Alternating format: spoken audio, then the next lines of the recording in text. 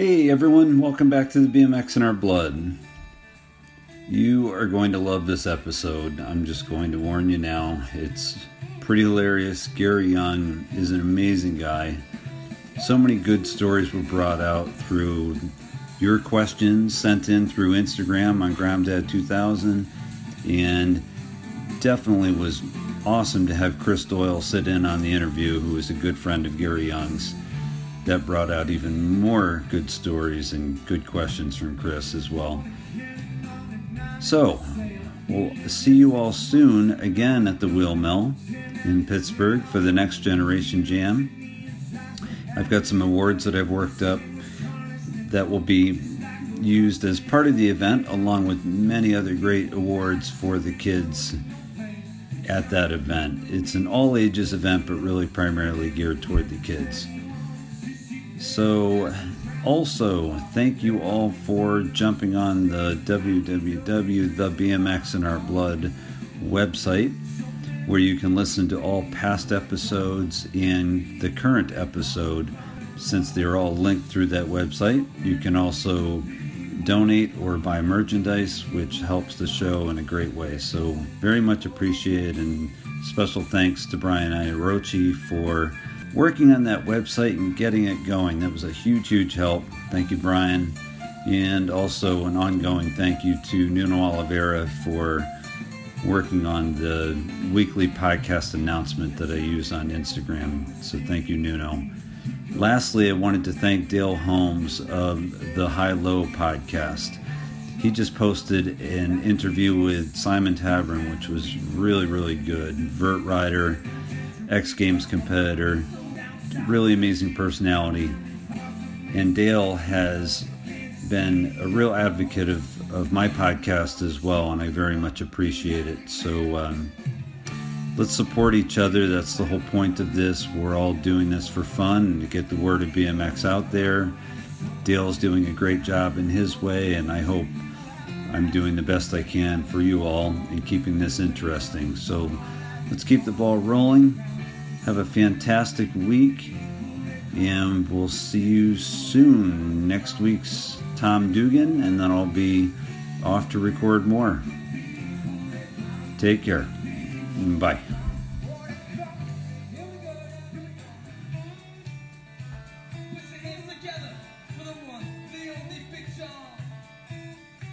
He definitely has the rock star lifestyle. How old is Tom?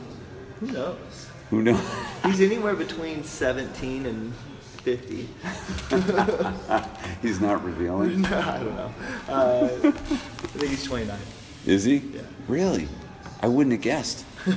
I'm serious. He's got that youthful look, and like he's just, I don't know. He's just laid back, just like, I don't know. That's not an indicator of age, but he's a character, and it makes him seem younger. He's a free spirit. Like yeah. He's kind of down for whatever. Yeah, right. Gotcha. Welcome to the BMX in Our Blood. I'm here with Gary Young. Thank you, Gary. Hello. I really appreciate you doing this. Thanks for having me. Absolutely. I know we had to do a little juggling to get this done, but we did. We're here. Absolutely. It's been a busy weekend. Yeah.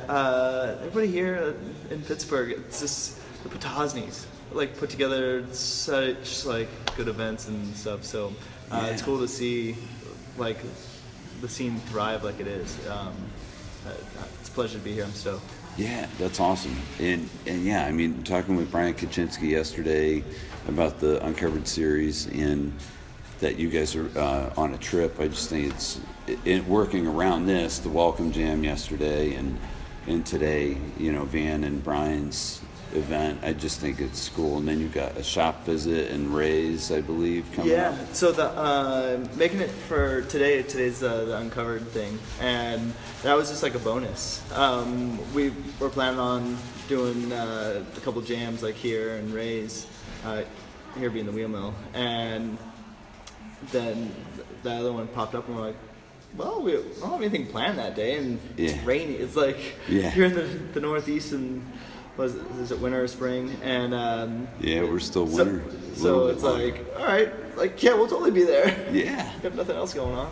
Which is so cool because as I'm sure you noticed yesterday, people recognize you, people are happy to see you, and they're probably surprised to see you if they weren't paying attention to your schedule. And I just see that kids are pumped.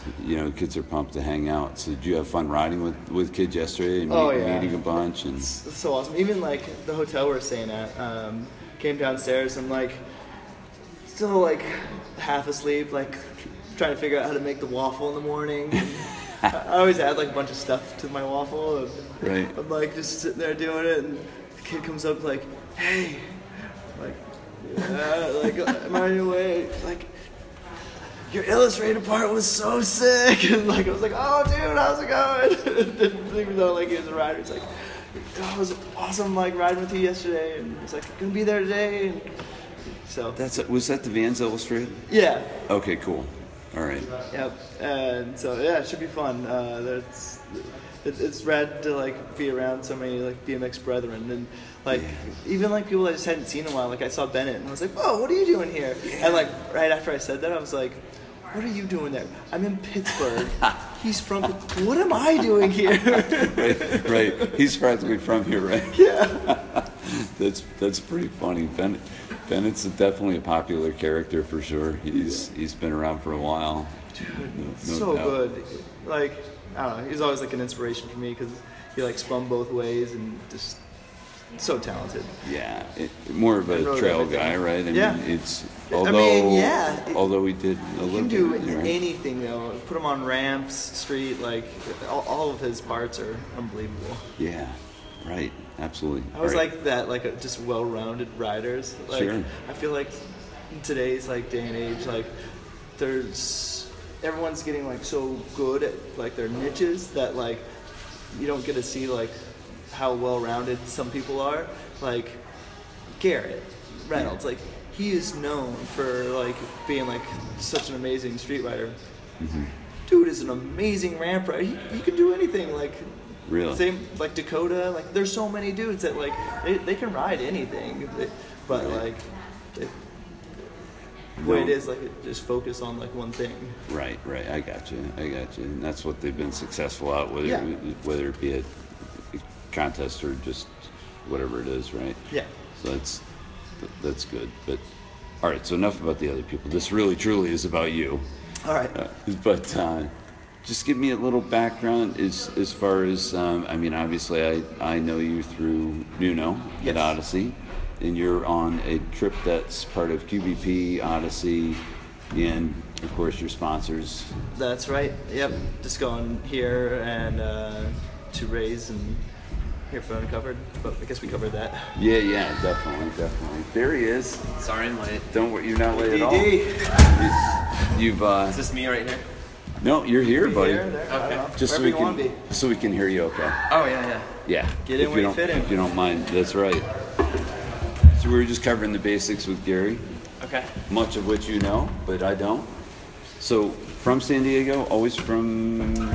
All my moved there when I was 3, but from Southern California. Yeah. My family's from Idaho originally, but we've just been my whole life I've spent in San Diego. Got it. When did you pick up BMX? Because it gets interesting with you, because in the questions that I have for you, people keep mentioning Vic Murphy and Dirt Brothers? Yeah, the Dirt Bros. Yeah. So I picked up BMX probably like when I was 9 or 10, and I think that's pretty like a low period for BMX. And I guess it was coming out of it, like it's like early 90s, and started riding it. And I got into racing, and racing was awesome. And then after that, like, got introduced to like freestyle by going to this event called the Chicken Jam. It was at the Moreno Valley Skate Park, and that was like the first time that I got to see pros and like even ride a wooden ramp and everything. And that was just so eye-opening. Like, it was like, oh, this is what these dudes do. Like, this is awesome. I remember Sean McKinney was there. He worked at S&M forever, and like he immediately like took me under his wing, was just like super cool to me, and I remember just being so stoked like on like everything that like encapsulated like the BMX lifestyle. That was like, dude, this is incredible. I want to do this more, and so that really like opened it up to be like, this is my passion. So it started with racing, and then it kind of morphed into that. So, once you met these guys, or how? Let's see. So after I was racing, and after I started racing, before, I don't know how it worked. Like, there was still like some like little jumps near me and stuff, Sure. and then my mom knew that like I was going out riding bikes every day, so she got me into racing, and then around the same time, there was found like an actual like dirt jumping spot that a bunch of dudes were building at, and really just got more heavily into like the freestyle, like doing tricks and stuff. And in races, like there was this kid that could always beat me. Didn't matter how hard like I tried, I was always coming in second. And so I was just doing tricks behind him, just because I was like, well, that's what I want to be doing anyway. And like finally, like one day, my mom's like, do you want to be racing or do you want to go do tricks? And I was like, I guess like I have more fun doing tricks. And she's like, why don't you just do that? Right. Probably to save like some of the entry fees. Yeah, exactly. Exactly. Tell me what you really want to do. Yeah. Because if you just want to go, ride open parks and that, then Yeah. Well, we didn't really have parks back then. Like, legitimate. Like, so I rode this one like dirt spot for the first 3 or 4 years of riding, and like just down there daily.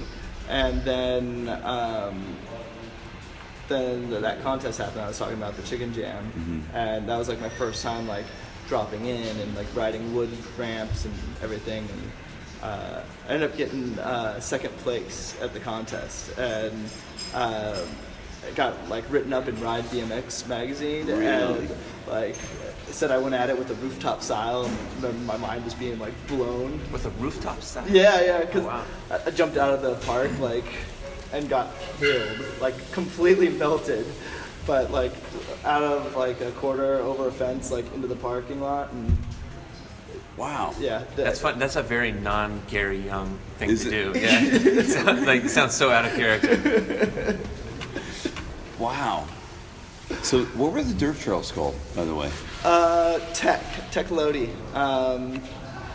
Then like there's super famous ones, and that were like less than 5 or 6 miles from my house, but I didn't go to those until like good 5 years into riding.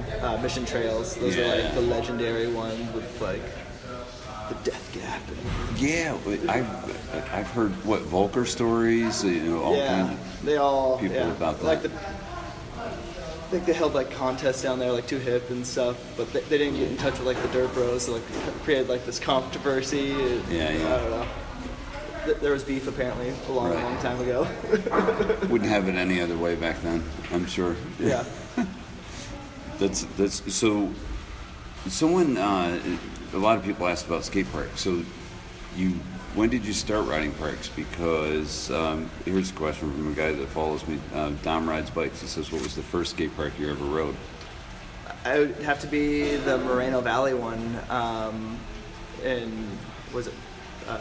It's called Skate Underground, and that opened my eyes. I was like, whoa.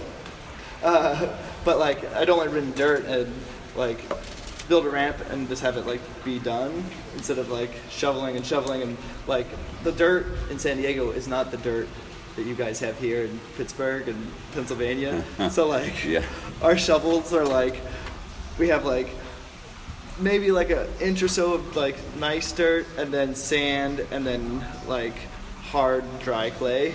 Right. And so building there is not enjoyable. Let's say.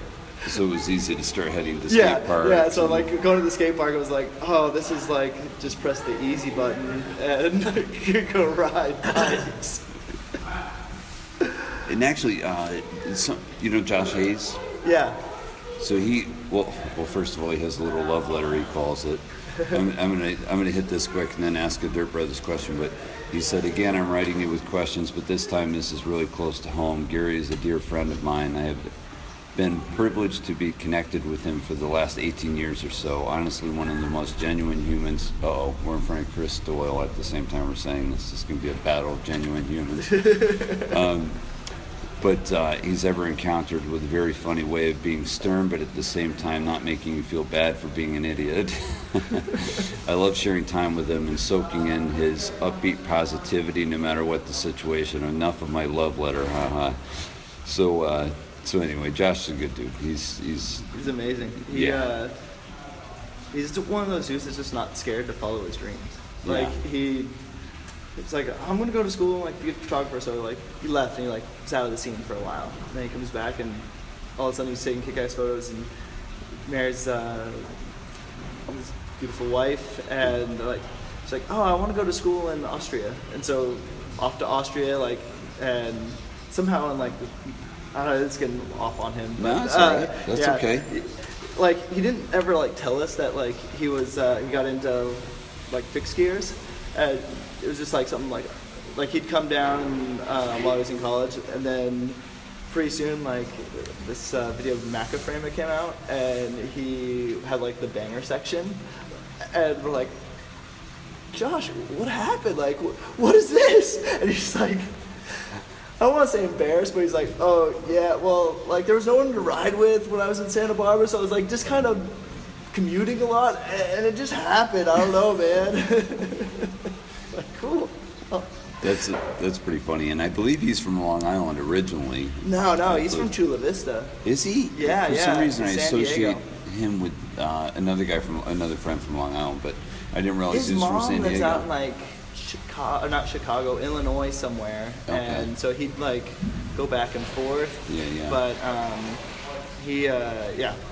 his dad,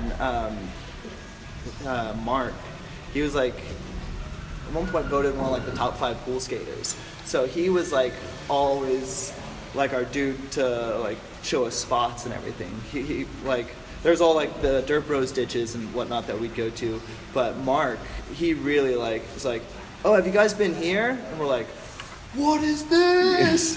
And like every time going out, like I'll still get like sent spots from Mark and be like, this is incredible. Right. Like this, yeah. So huge thanks to the Hayes family. They've been major in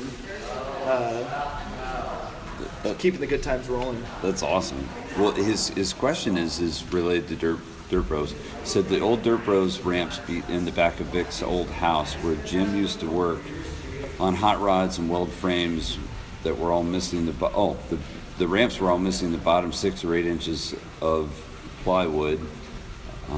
It was straight 2x4 ribbing.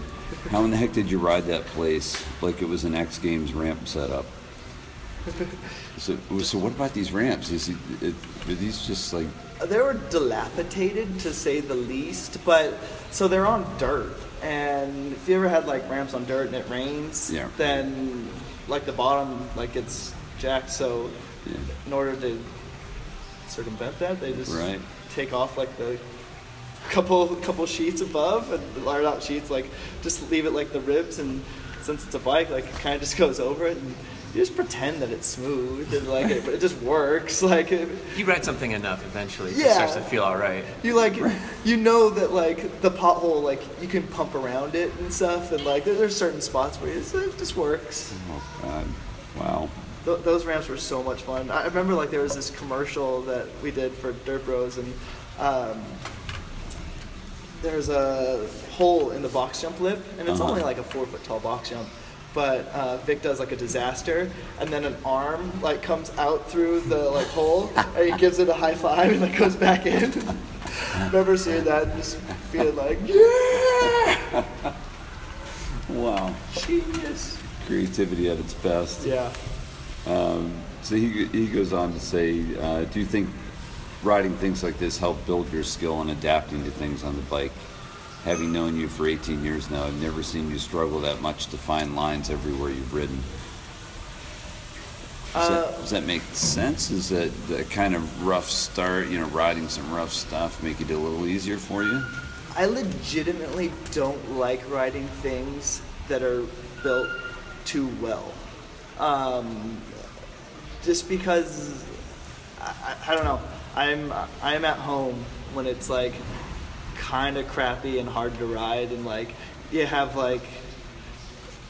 to like choose like what spot like makes it work. When everything is like just nice and like works perfectly, it's almost like you have too many options. And so I'm like, oh, it's fun, but like it's not like it's a challenge. And like that's kind of always what has driven me, is like the challenge of like being able to ride like whatever it is you're riding, and figuring out like the lines, and like, oh, this would be cool if you could do that. But like sometimes like the spot's like, well, it looks like it's possible, but it's completely not even an option because of A, B, and C or whatever. And so, Right.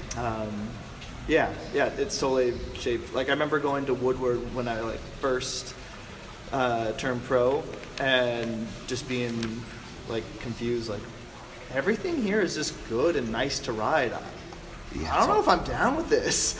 It's all perfect there, right? Yeah. And everything's perfect. That's interesting because Gary, when it comes to like a bowl contest or something like that, he's 9 times out of 10 the most creative rider there. And I've always wondered, I'm like, how does he find this stuff? How does he think of this stuff? So it's interesting to hear him say that. And I've done a lot of park contests with him, and I'll see him do a line or something, and I'm like, why didn't I think of that? Damn. And I've actually seen other riders, who I won't name names, but I was sitting next to a very well-accomplished rider on the deck one time, and we're watching Gary do this line, and it was at one of the first X Games bowl contests. And the rider goes, that's how you get into that thing. That's how you get out of that thing. And then he went and did it right behind him. Do you know what I'm talking about? Yeah.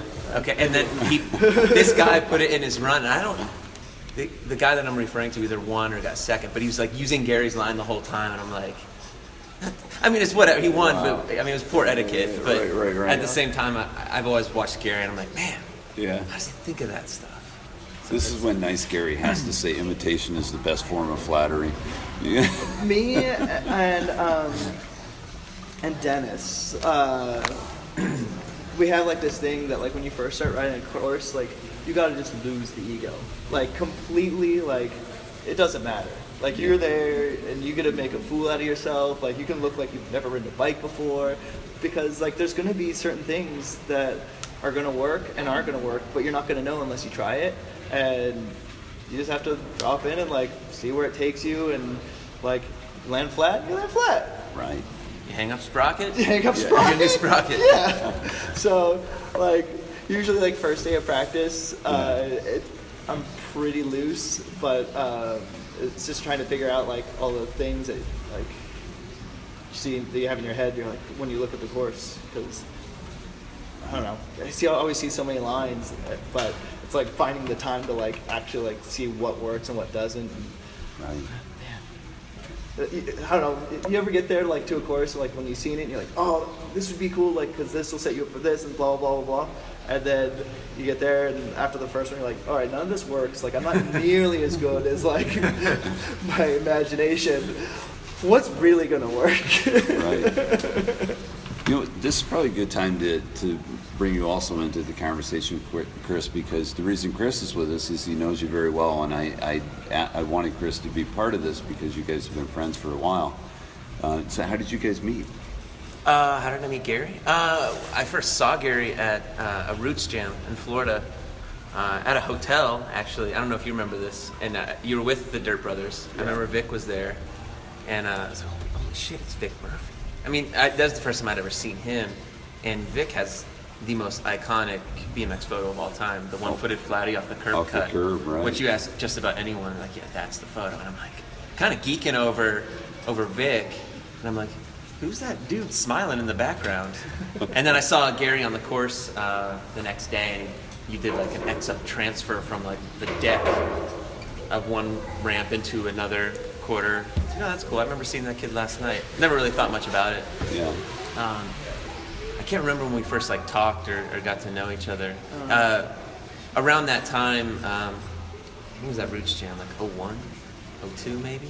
Was it one of the first? It was Yeah. maybe like the second or third Roots Jam they ever did. So it was pretty early on. And after Might that, have been 98, 99. Was it at the bike shop or was it? No, on it the, was, too, was it in it, the was, it, complex? was, it was in the complex. Okay, so it could have been 2000. Yeah. Anyway, go ahead. I definitely, like, Sarah was with me, and Sarah's my wife. Right. And we started dating when I was 16, so Uh-huh. it was sometime after that. Sure.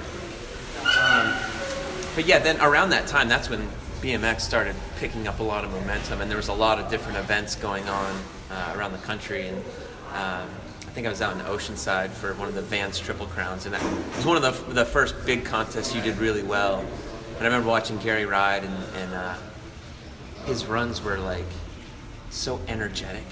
Like he could, it didn't matter. I mean, you had like a minute long run, but it could have been a 10-minute long run. He would have kept the energy and the speed going the whole time. Man, that dude's like really good. Thank you. And it feels weird like giving Yeah. all these compliments right here. But when you're like at that time, you're like, well, he might be really good, but he might be a dick. And you're almost like looking for a reason not to like somebody. And then like I think over time, BMX is so weird like that, where I you're just know. like, well, hopefully, oh, he's gonna blow it. Like, Yeah. just kind of like waiting for it. hopefully I can hate him for something. Yeah. And then like you talk like, man, he's actually pretty cool. Damn. All right. And then you just through traveling and I have to interject a question because I got to get it out of the way. This guy insisted I ask this question, so we can edit it out. But speaking of nice guys and dicks, Tabletop Bob, you probably know what's coming. So he said to me last night, I was on my way out and he knew I was going to interview you today, and he goes, you were easily in the top 3 nicest BMXers I've ever met. However, in that same top 3 is Doyle, and he says Gary's easily the biggest dick. So anyway, it's kind of funny because I think it goes back to what you guys are saying. It's like you don't know until you really get to know someone. Yeah. You know what I mean? Yeah. So it was maybe a poor attempt at a joke. I told him I'd read it, but No, when I get to know but somebody, anyway. like, I start to bust their balls Yeah. like a little bit, and I just don't think they see it coming because of, I don't know. Yeah, and it's all how you This- take it. Yeah. Like, I don't know. I think it just comes out of left field for most people because, like, they're like, wait, I thought you were like nice. Now you give me a hard time here. And so, I don't know. Yeah. Heath Pinner will say that Gary's like the nicest dick he's ever met. Like that. And almost every time I see him, he's like, "You and Fuzzy, man, just this smiling while you're just roasting me." And I'm like, I don't know, man. Oh, But that's too. yeah, I love Heath. Heath. He's the man. Heath, have you ever met Heath Pinter? I believe I have it on the East Coast. I believe he's been around. Yeah. Okay. But, He's like the Ferris Bueller of Southern California. Like, Is he? Yeah. everyone knows him. He knows everybody. Everyone likes him, and like he's got this like wide range of friends that can get anything done for you that you need at any time. You're like, oh, I need some new wheels for my car. It's like, I know a guy who'll hook you up on Monday. Just be patient and it'll come. Like, Really? it's anything insane. you need. Yeah. Yeah. Like celebrities. He's like Yeah. he's in every circle. Yeah. Like I don't know how one person can know so many different humans. Right. He's in People right. magazine because Yeah. What? he's best friends with Carrie Hart. Carrie Hart married Pink. Yeah, And there was yeah. in People, there's Pink's wedding. Yeah. Like, oh, there's Heath. Yeah. How In a cool. suit. Oh my gosh, that is amazing. That's completely amazing. But yeah, go on with what you were talking about. I kind of forgot what I was talking about. Well, we were just talking about meeting, but you had originally met It was just at- doing at contests. Roots. And, Yeah. We've never been on the same team. No, but But for like a while, like we were traveling a bit together. Walter Perringer was working for Ride UK, and he was always putting together different trips for the magazine. And when you're on a trip, it's like it's 50% riding, 50% personality, and you want people that are not only good riders, but like somebody you can travel in a van with for 8 hours. And so Walter was always putting like me and Gary and like Kaczynski and Aaron Ross together because we were just like, we all got along really well and we were easy to travel with. So doing things like that, I got to know Gary more and more. It makes sense. I mean, having interviewed Brian Kaczynski yesterday and getting to know you today and interviewing you previously, you guys definitely have similar personalities. There's no question. Like a lot of mutual respect. You're all well spoken. Just kind of up the level of professionalism, if you will. And I mean that in a really positive way. You know, it's. I always think of Brian as like the ultimate professional. Chris too, but like Brian, anytime like I see him doing anything, I'm like, oh man, like of course, like why wouldn't you do that? That's what you need to be doing as like a human being. So it's pretty cool. He's got like a weird focus when it comes to professionalism. Like he's one of like the few BMXers that has a college degree. Sure. And like he's just a sharp dude he has it together. Yeah. He definitely does. And I'm psyched for him to be pulling off the second stop of pulling off this series, but having this be the second stop. I mean, they're giving back and arranging this so the amateurs can have a chance to compete. Yeah. So it's pretty cool. When I was a kid, they did the like Too Hip to these contests, Meet the Streets and stuff. I remember how like huge it was for like me and like the scene that these would come around, and I'd like look forward to him, and like seeing him do these Uncovered, it just reminds me of that, and like that's what BMX needs, is that like to fuel the future generations, and it's cool to see him doing that. It definitely motivates me, like I need to be doing more for my scene. Do you mind if I ask him a No, question? go for I it. don't know if I'm skipping ahead though or not. I don't mind. So okay, you're riding for Dirt Brothers. Yeah. Since you were what, 16, 17? Yeah. I was in not college, high school. Dude, riding for Dirt Bros, it was awesome because I'd see photos of Vic, but I didn't actually like meet him until like in high school, and I thought he was going to be like this super mean dude because like in photos he's just making these gnarly faces, and you're like, dude, this guy looks like a maniac. And then like when I met him, he's like, how would you describe Vic's voice? It's like, ah! It's kind of like Castillo, maybe a little louder. Yeah. With maybe like Kermit the Frog. I don't know. Yeah, he's a character, and like just one of the most genuine, great people I've ever met, and it was so funny just because like from the photos and everything that I'd seen of him, I'm like, dude, I'm scared of this dude. This dude's gnarly, and then like when I see him, I'm like, oh, this dude's like one of the nicest, coolest people I've met. So. But yeah, what about the Dirt Brothers? Well, it's not even really about the Dirt Brothers. I just, that's where when I first met you, you were riding for, you were a dirt bro. Yeah. But when kids ask me like about being a professional bike rider, if they're like under the age of 18, like how do I do it? What do I have to do? I always tell them like, don't put your eggs in that basket. Just whatever trajectory your life is on right now, whether it's like graduating high school, going to college, and then getting a career, or getting into the workforce, just follow that path. Keep riding, and if something works out for you riding-wise, that's great. But if not, at least you have something else to fall back on. But so my question is, was there a point? Was there one defining moment when you were like, okay, BMX is going to be my career, at least for a little while. I'm gonna put my all into this and give it my best. So, when I was 16, I had like just ideas that like I was like, I'm getting good, like I've like done well at a few contests and stuff. Like, I think I might be able to make this. Like, I might be able to make this happen. And then I had my first knee injury, like ACL reconstruction and everything. So it was one of those like kind of life checks. Like, oh, all right, like ACL surgery. That's major. Like, I need to like focus on school and like.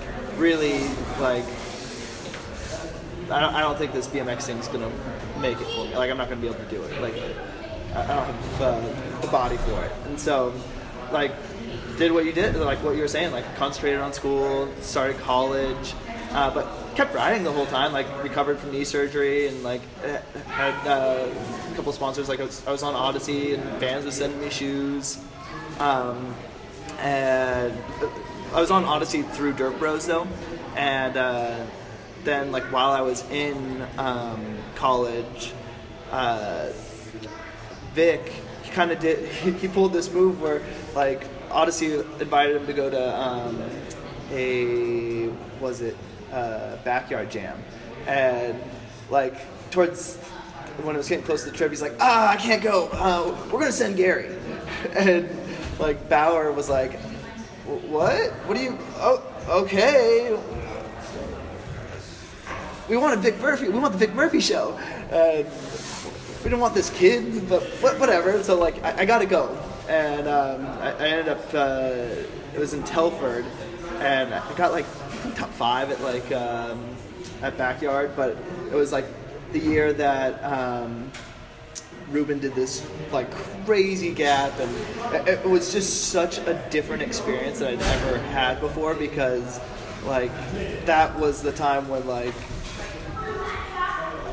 Backyard just made it back, and for that building, like the energy in there, it was so electric, and whenever somebody did like either a technical trick or a big trick, like it was just mayhem in there. So like people banging on the seats and everything. So it was such like a really awesome environment. And then, anyways, I went on that trip, and it was like contest, road trip for the week, and then another contest, and ended up getting a bunch of photos and stuff in the magazines, and won the last contest. It was like 2002, and then when I came back, like fans and Odyssey was like, hey, do you want to do this more? And like so I kind of had to like have this conversation. I grew up with like my grandparents. I lived with my grandparents, and I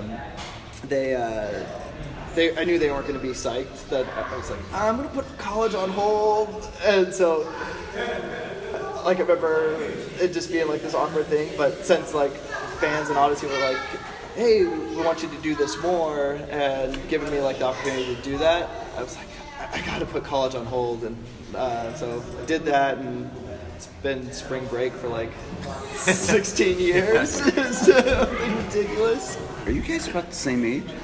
I'm 2 years older. Oh, than okay. Gary.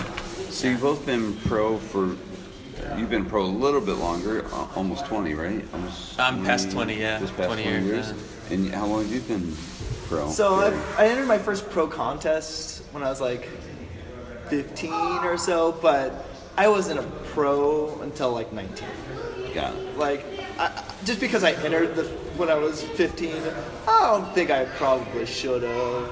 But I'm like, I remember like the first contest where I like actually like kind of, I didn't need to be riding like amateur, but like I definitely wasn't up into like the pro levels yet. It was like this La Rev, and Taj ended up winning, and Josh Hino like absolutely murdered it. And I was still just such like stars in my eyes, like watching everybody like, this is incredible. Was this like a Scotty Kramer thing where your friends made you enter pro because they knew you were good enough, but you didn't really want to? Was it one of those deals? Maybe, yeah, probably, yeah, because like yeah. Scotty was funny. I met Scotty before like he was pro, and he was like a camper at Woodward, and he like just they did like in the beginning of the week at Woodward, like they kind of do a skill assessment, and everyone kind of knew like about Scotty, and so like they ran through like all the kids and like, all right, yeah, I guess that's it, and like so I was like, I haven't ridden yet, and like he dropped in, and like there's this tower in Lot 8 that Joe Rich foo-fanooed, and it was like mind-blowing that happened. Scotty did it like in his like, oh, let's see where your assessment is, like for the thing. He's like 15 years old. Yeah. On the East Coast, when Scotty would do something like that, it would like echo throughout the East Coast. Like people, hey, this little 15-year-old camper did a foo-fanoo or ice picked the tower at Woodward, and everyone's like, what? And then I saw him at Lakewood one day. I was there. He's 15. He's this little kid. Like, hey, Chris, how's it going? Like, oh, hey man, I've heard about you. And I'm like, and then he would drop in and be fury. And I'm like, wow, that kid's gonna be good. Wow. And then at the next year at Metro Jam, he road pro, qualified first, And it was like Ruben qualified second. It was like, damn. Yeah. It's the craziest story. And I'm sorry, I know this is about you, Gary, and I love having Chris here too. But I've got to tell you, in the interview I did with Scotty Kramer, that story is so amazing. It's about Metro Jam. His friends talked him into it. That's where the story comes from on my end. And he said he was so nervous, he was throwing up before the whole deal. And then he goes and puts in this crazy run and qualifies first, right? Yeah. And he may have ended up winning the whole contest, maybe? No, Joe. I qualified third at that contest. I want to let the record show. So me and Scott, it was like the last group was me, Scotty, Ruben, and maybe Aiken. Oh, okay. Heavy hitting, like, Yeah. And I remember it was a disaster. Like, we were the worst group.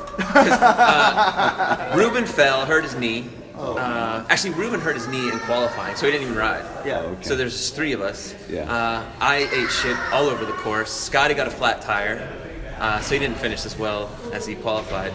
And then Aiken, I think, was Aiken. Aiken can do anything I think he Aiken might have won. I don't know. But, Yeah.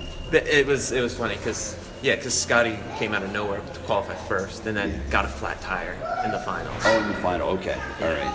So he must be talking about qualifying and then. He qualified. Like, he took 2 practice runs. Okay. I saw him. He did a wall ride to tail whip, and then he flip whipped from the spine to this wedge, and that was it. And then he went and sat down, and he probably went and threw up or whatever he did. And then they called his name for qualifying. Like, what's about to happen? And yeah, he just put it down, and everyone was like, what's happening? Right. Amazing beginnings. It's always interesting to listen to how these begin with each person. Yeah. You know, and it's usually because friends are like, you know, we see it in you, but you don't see it.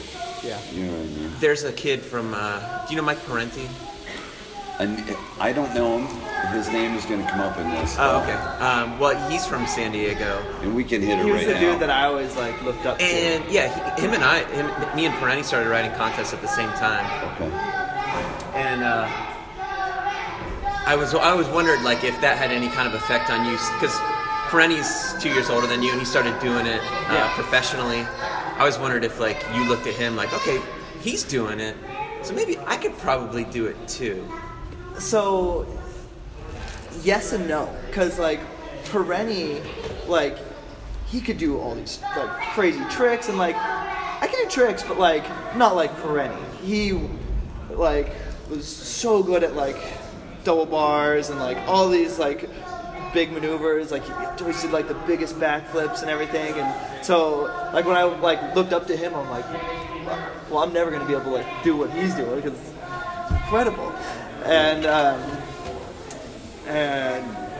But anytime I got to ride with him, like I always like really enjoyed it, and, like geeked out and like was stoked. But yeah, like he was like the one that was like would always like kind of push me to like, all right, like keep doing this, do this, like, and like push me to learn new things. So yeah, huge thanks to him. Well, Oh, and he was supposed to pick me up at. I went to a contest in Merritt Island, and like he was supposed to pick me up from the airport. Oh, this is great. all right, I got to tell you before you start, Yeah. and I definitely want to hear this story. This is probably, so Josh Hayes asked a question about your best Mike Parenti story, but also Mark Reyna, who was from up my way, said that, ask him about the story about riding. Now, you just take it from here because, This is a legendary story. okay, got it, go for it. So I show up to the airport, and like this is like I call Mike, and I'm like, hello, straight to voicemail. I'm like, oh man, all right. Like I just flown across the country. I'm in Florida. Like I don't know anybody other than Mike, and so. And how old were you? About? 18, Okay. 19, 18. Yeah. Yeah, probably 18. Okay. So I looked up like the bus. Like, I'll take the bus. By the time I got like my bike put together and everything, I'd missed the last bus, and I was like, all right, cool, won't be doing that. So I asked like, oh, how much is cab fare? And they're like, it's gonna be like $150 to get to like Merritt Island. I'm like, all right, doesn't seem like an option. Right. And I randomly packed duct tape. Never brought duct tape on a trip, but I brought duct tape this trip. And so I was like, well, that's what it's gonna be. So I like took what I had my bike in and like duct taped it to my bars and like had my camera with me and like everything and like looked at a map and like at the airport they had like a little map of Orlando and then they had like a map of like Merritt Island, like at the coast, and I was like, Florida's like a pretty skinny state, like, and I'm already like more than halfway through it, so I have to ride, like, it's not gonna be that bad. So I just like took off and started riding, and like closest, like I took like a straight path, and I'm on like, it's instantly sketchy because I don't know if you've ever driven in Florida, but it's all like toll roads. In Merritt Island. Yeah. So it's all toll roads. Yeah, I don't know how you did this. So I'm just, like riding my bike along, and like I get to the toll booth, and like I make eye contact with like the lady that was working the toll booth, and like she looks at me like, this is like, I'm gonna mess with this kid, and I was just like kind of put my head down, like kept going, and so You want this stuff down there, Bill? It's fine. so just kind of put my head down, keep going, like keep pedaling, and like every so often like a car would honk, and just it's like, well, I'm gonna get there, like it's not gonna be like, So you were on the highway. yeah, like completely toll road, pedaling along, got all my stuff like on my handlebars and on my back, and as I'm like pedaling, like it's through this marshy area, so I keep hearing like all this stuff going on in the bushes, and like it gets dark by like this time, so I'm like imagining like, well, there's gonna be like an alligator that comes out and tries to eat me, like that's what's gonna happen. Like I stopped once. It took me like 5-6 hours, I don't know, but like I stopped to eat, and then right when I get off the toll, like I'm like almost in Merritt Island, I'd make a wrong turn and get pulled over by the police, and I'm like, oh great, what's my move here? So like I'm talking to the police guys, like, you don't have a light on your bike, blah blah. He's like giving me a hard time. I'm like, hey, which way is it to Merritt Island? He's like, oh, it's this way. I'm like, oh, I've been riding my bike and from San Diego. Thank you so much for like pulling me over. So now like I know I'm just going the wrong way. Have a good day. And like just went the other way. And he was kind of confused, but at the same time, like I was really nice and genuine. So it wasn't like he couldn't, unless like he was just like, all right, yeah. Ride safe. Like, You wacko kid. yeah. Made it to the hotel room, and I'm like, see Mike there. I'm like, what happened, man? He's like, oh, dirt practice ran long, and like we didn't get this. Usually I get a rental car. He was on GT at the time, like budgets and stuff, so I didn't get the rental car that I usually get. I'm sorry, man. And then like years later, like Jamie Bestwick was like, yeah, I think I saw you riding along. Like, and I'm like, oh, thanks for picking me up, bro. A lot of people probably saw you. That is so insane.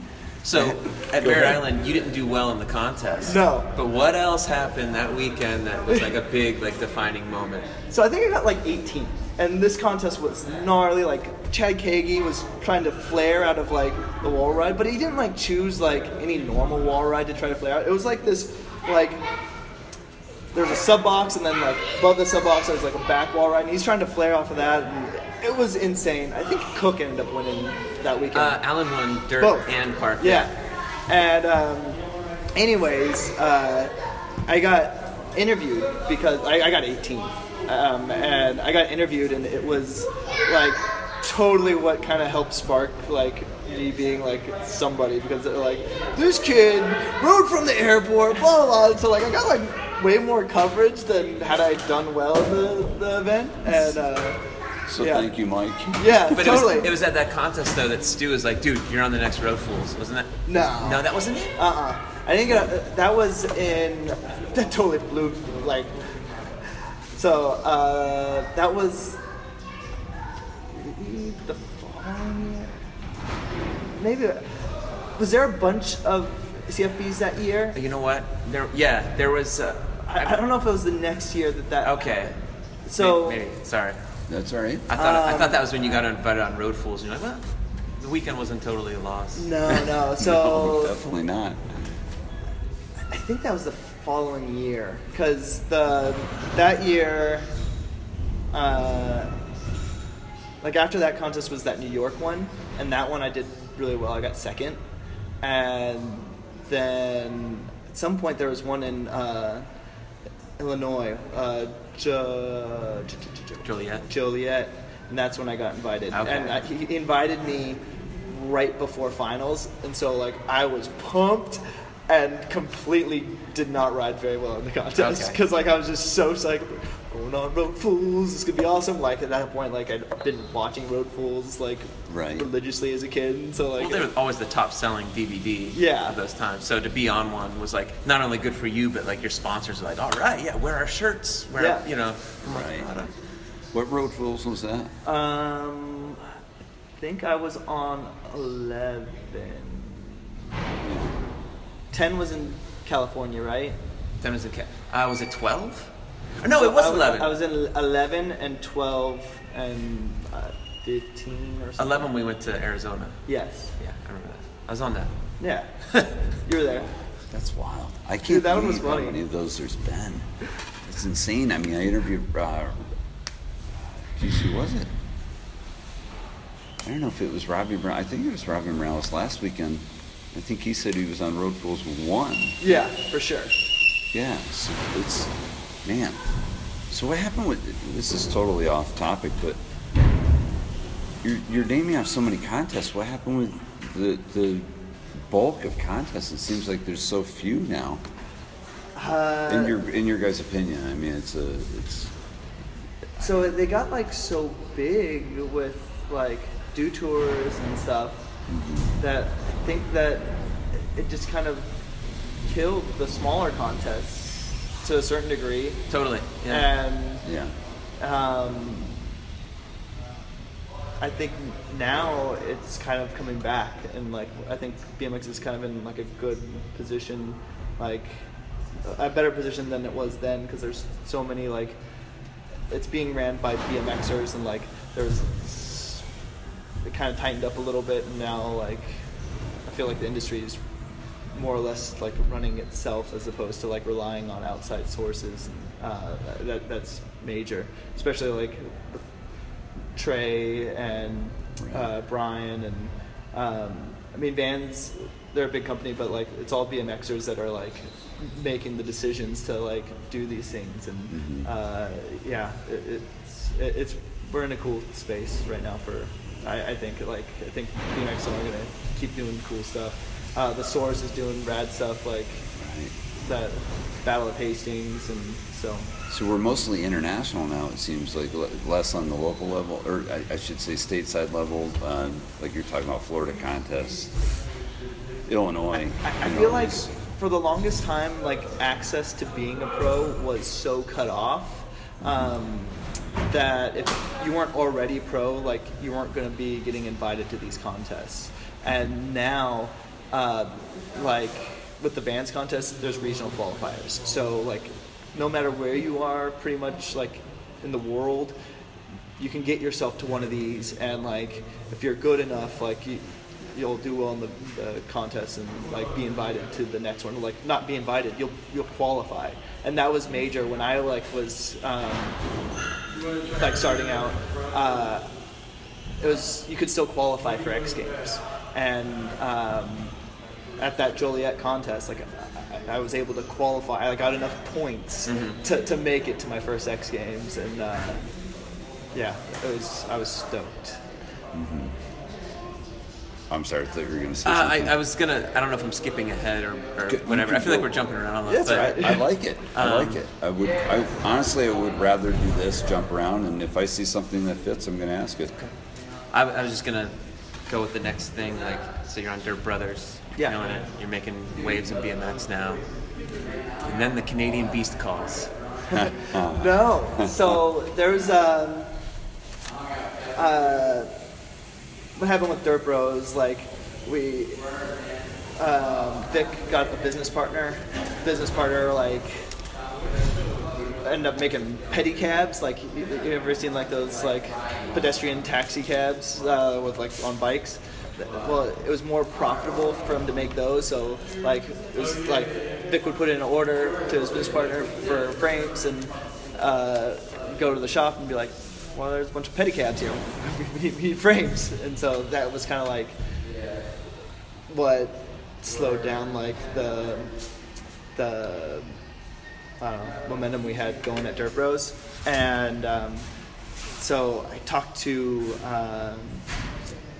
the dudes at Hoffman Bikes at Chuck, and he sent me a frame, and I was like on a frame, and I was into it, and I was like pretty well set, like that was going to be, I was going to join like the Hoffman program. And the week that I was on it was that first pig contest in Woodward West. Woodward West, yeah. And I'd met Jay at like a couple other things, and he was always like rock star, or like we always looked up to him in San Diego because he was kind of like the bad dude that like would shred. Uh-huh. And he was so cool to me, and like well, I was riding his bike one time, and he was like, oh, you look good on that thing, like kind of like insinuating. And then at that contest, he's like, all right, like we got to figure this out, because I didn't have any like stickers on my like Hoffman yet. It was just like I was like testing the waters, like seeing if I liked it. Sure. And he's like, you need to be on a McNeil and blah blah, like so it was like a full week of like people telling me like, oh, you go this way. And so I ended up like passing on the Hoffman deal and riding for Jay, and which like kind of immediately set like a different path for me, because like we went to Europe for like 5 weeks after that, like within like a month and a half, and like day in day out like hanging with the beast, and it was like such a like life-changing thing, just to like, all right, like getting to see like somebody who like knows what they're doing, like how to travel, how to do like everything, and like just like do party and like be at the ramps, and like Right. it was such like a different way of life than I was used to, because I don't drink, I don't smoke, I don't do these like these things just because like I don't know, it runs in my family where people get like addicted to things like Sure. really easy. So I was like, Sure. I don't want to like blow, Sure. like I'm getting to live my dream, and if I like blow it on like this, it would just be like another sad story of like, oh, of course that was going to happen. So yeah, but I got to like party with like my friends and like go to these things and whatnot, and it was a trip. You know, I gotta say, there is some difficult situations that I see in BMX, no matter what discipline nowadays, where there's definitely, we're all together in this, but there's definitely defined groups of, okay, I'm living clean in every way, whether it be eating, whether it be drinking, smoking, whatever it is. There's a lot of degrees of it, and that comes up a lot in discussions with me for sure. But I mean, I see some dudes that can pull it off, and then, but I don't trust myself. Like, Yeah. I know when I find something that I like, I really dive in, and I don't want to do that. I don't want to lead the path that my parents went down, and so Sure. Nope. trying to keep it chill. No, I hear you. I think you're wise to do that. But well, you had mentioned Europe, so I got to ask Yeah. a question from Ryan Corrigan, who I'm sure you guys know. Oh gosh, I know what's coming. You know it's coming. All right, let's just get it out there. You had mentioned traveling in Europe, so he said, should I ever buy an iPad on the streets of Italy? Yeah, totally, man. It's such a good deal. It's unbelievable. Unbelievable deals you can get there. Dudes carrying like petticoats, and you're just like, oh, hey, I got this, and I got a couple of iPhones. Backstory: I just lost my phone. My best friend, he just lost his phone, and this guy's like I was like, oh, can I buy a new phone? He's like, oh yeah, no problem. Like, well, you're walking along and you're at like this outdoor market, and sketchy dude's like, oh, you need an iPhone? I'm like, I do need an iPhone. I actually do. He's like, oh, okay, well, for this price, like, you can get an iPhone, and for this price, you can get, like, an iPhone, I'll put in an iPad, blah, blah, and I think it was, like, 180 euros or something like that, and it's like, it's a steal, like, an actual steal, and up until this point, this is, like, 10 years into traveling, I'd never been, like, bamboozled, like, taken for it yet, and so, like, I thought, like, I had my ways about me, and, like, you're not gonna get me, like, you know? You're too street smart. Yeah, I got this. And, so, he, it's called, what's it? Pick and a Poke or something like that? The scam that happened to me. And, what they do is you buy they show you all the thing, they make sure it works and everything, and I knew I was getting ripped off, but I didn't know how. Like, I thought maybe like they were knockoffs, but they looked legit.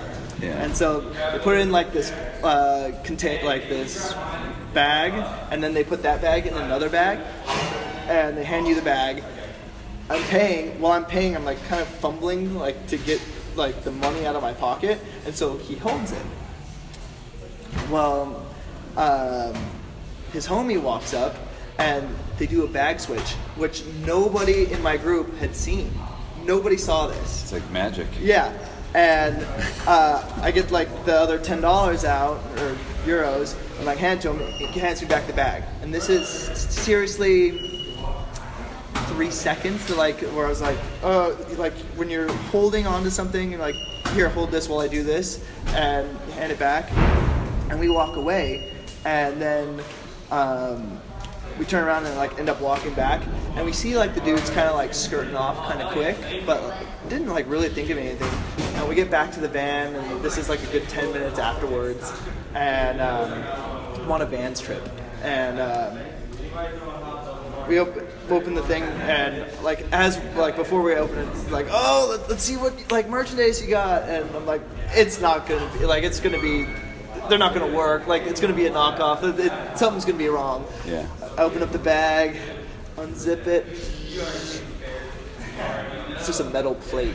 No. And like, so I didn't get two phones and an iPad for 180 euros. I bought a metal plate, and I don't know if you guys know, like, but I was with Alistair and Scotty and Nate Wessel, Corrigan, but like Wessel and Alistair, they are down for a fight. Like, and like, they were like, well, let's go find them. Like, we're gonna get these guys. And so like the driver's like looking for these guys. We go back to and Batters. Batters there too. Batters is not scared to back down ever.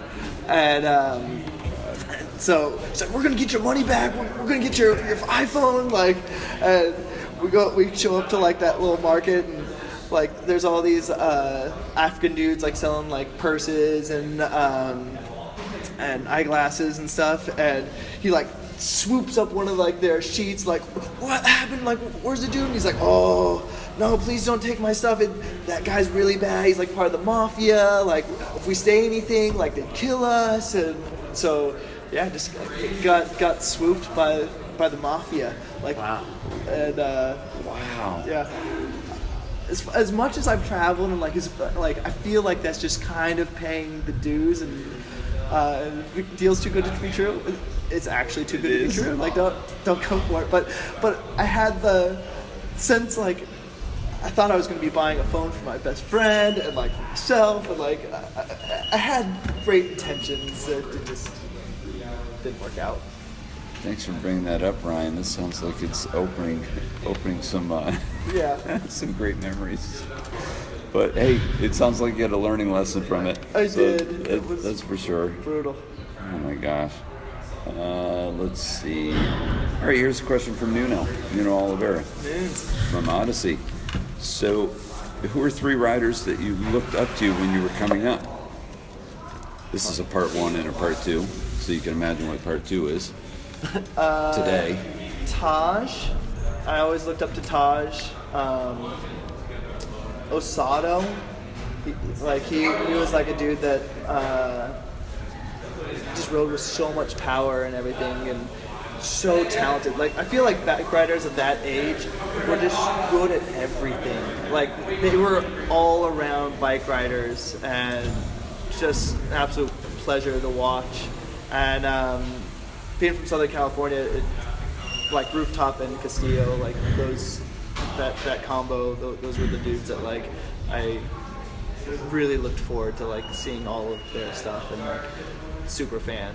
Like the first trip I got invited on, like as like a pro with ride, was this thing called No Bikes Allowed, and it was me, Taj, Van Homan, and Castillo, and Osado, and I was blown away. Like I couldn't believe I was on a trip with like these guys. They were like, I idolized almost all of them. And was there a famous quote from that trip where Taj said to you, "Gary, you don't even have a signature shoe"? No. Was that? No. That was, so to this day, like anytime I see the filmer on that trip, PP. PP? Yeah, Yeah. good old PP.